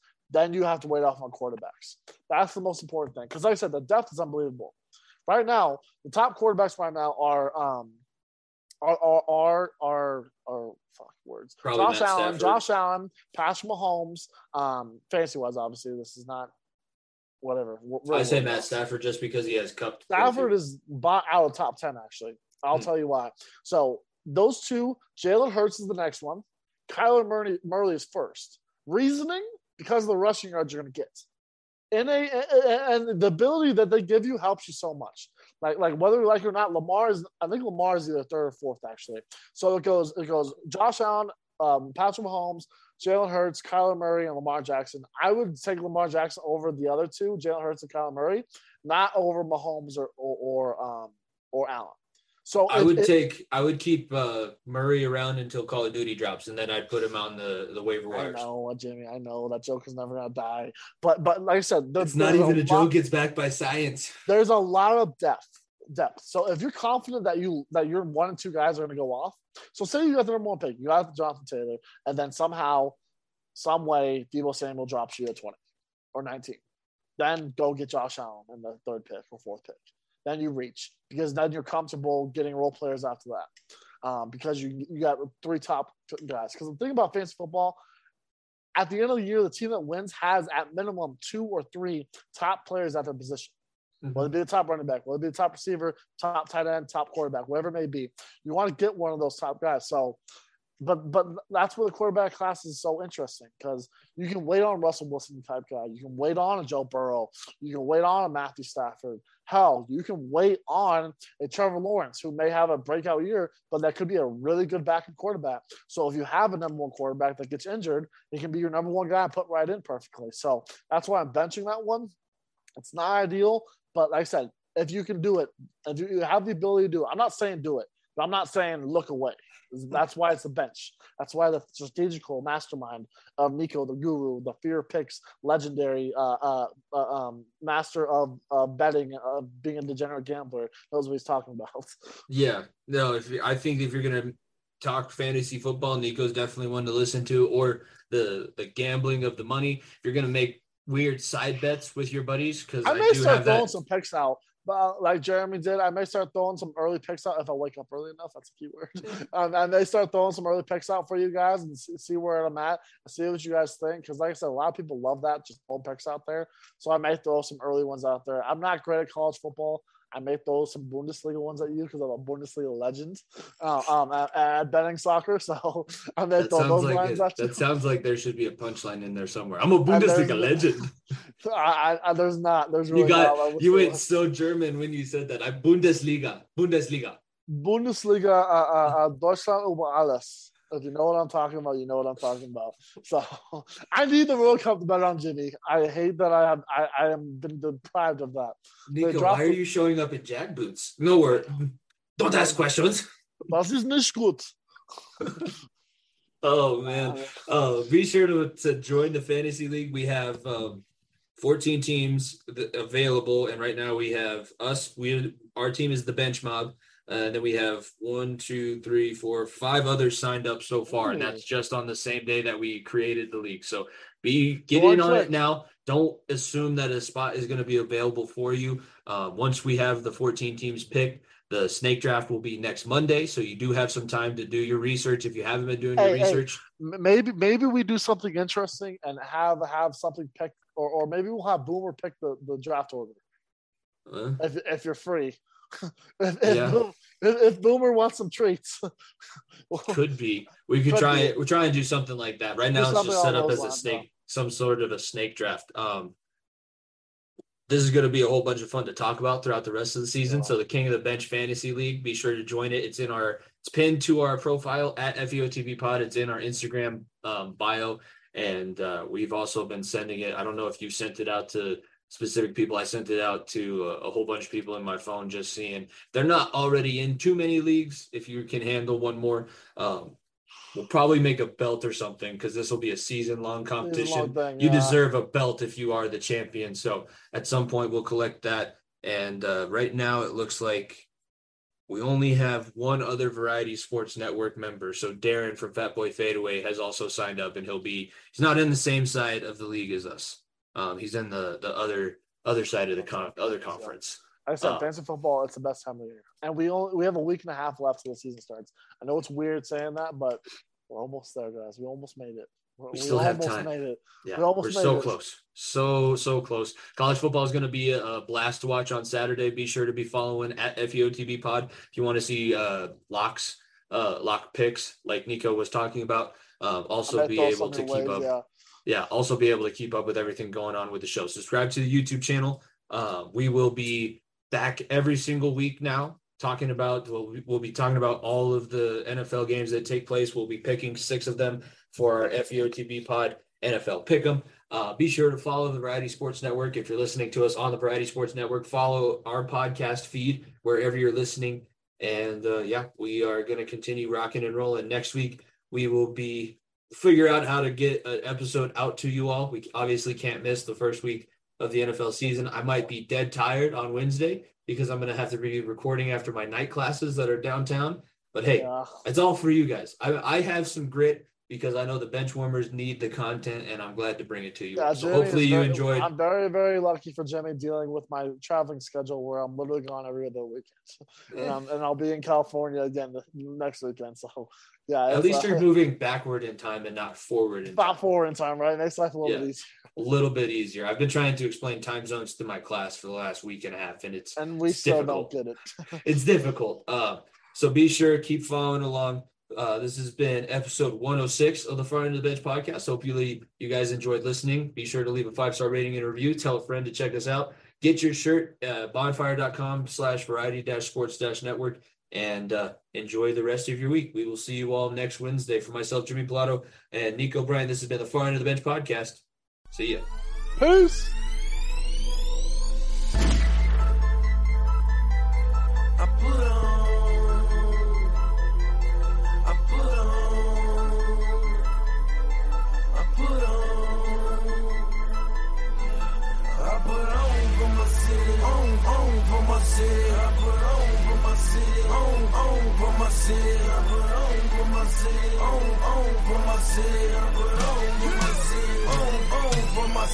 When they see me off in traffic, they say Jeezy on some other shit. Send them pussy niggas running straight back to the dealership.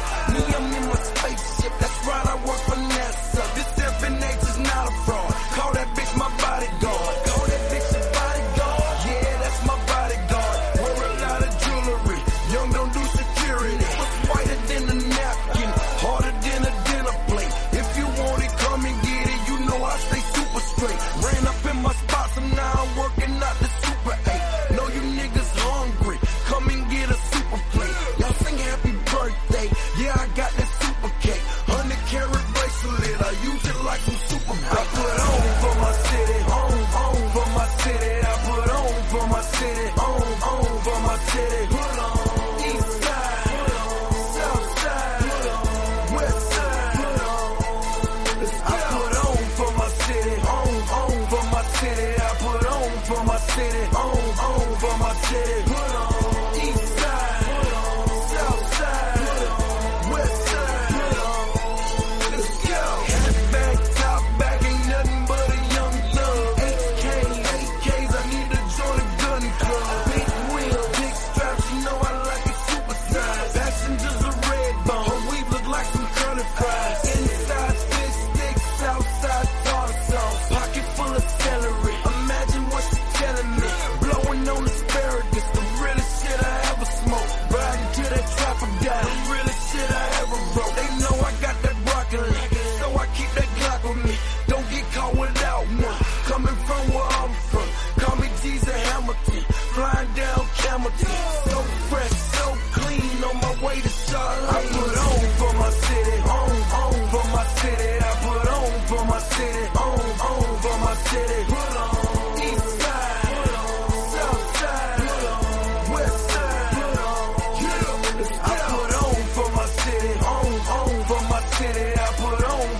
city, on for my city. Put on east side, put on south side, put on west side, put on.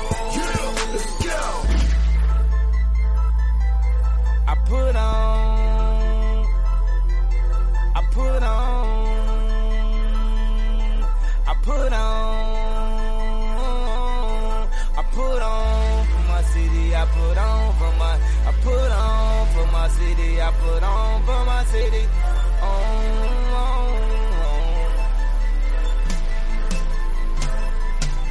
I feel like it's still niggas that owe me checks. I feel like it's still bitches that owe me sex. I feel like this, but niggas don't know he's stressed. I lost the only girl in the world that know me best. I got the money and the fame, man, that don't mean shit. I got the Jesus on the chain, man, that don't mean shit. Cause when the Jesus pieces can't bring me peace, so I need just at least one of Russell's nieces on. I let my nightmares go. I put on everybody that I knew from the go. I know hoes that was frontin' when they knew he was broke. They say, damn, Yeezy, Yeezy, you don't know us no more. You got that big fame on me and you just changed on me. You can ask big homie, man, the top. So lonely, I ain't. So lonely, I ain't. Let me see what we have tonight. What we have tonight. I'm high as a satellite. Satellite. I see those flashing lights. Cause every night I put on for my city, on for my city. I put on for my city, on for my city. Put on.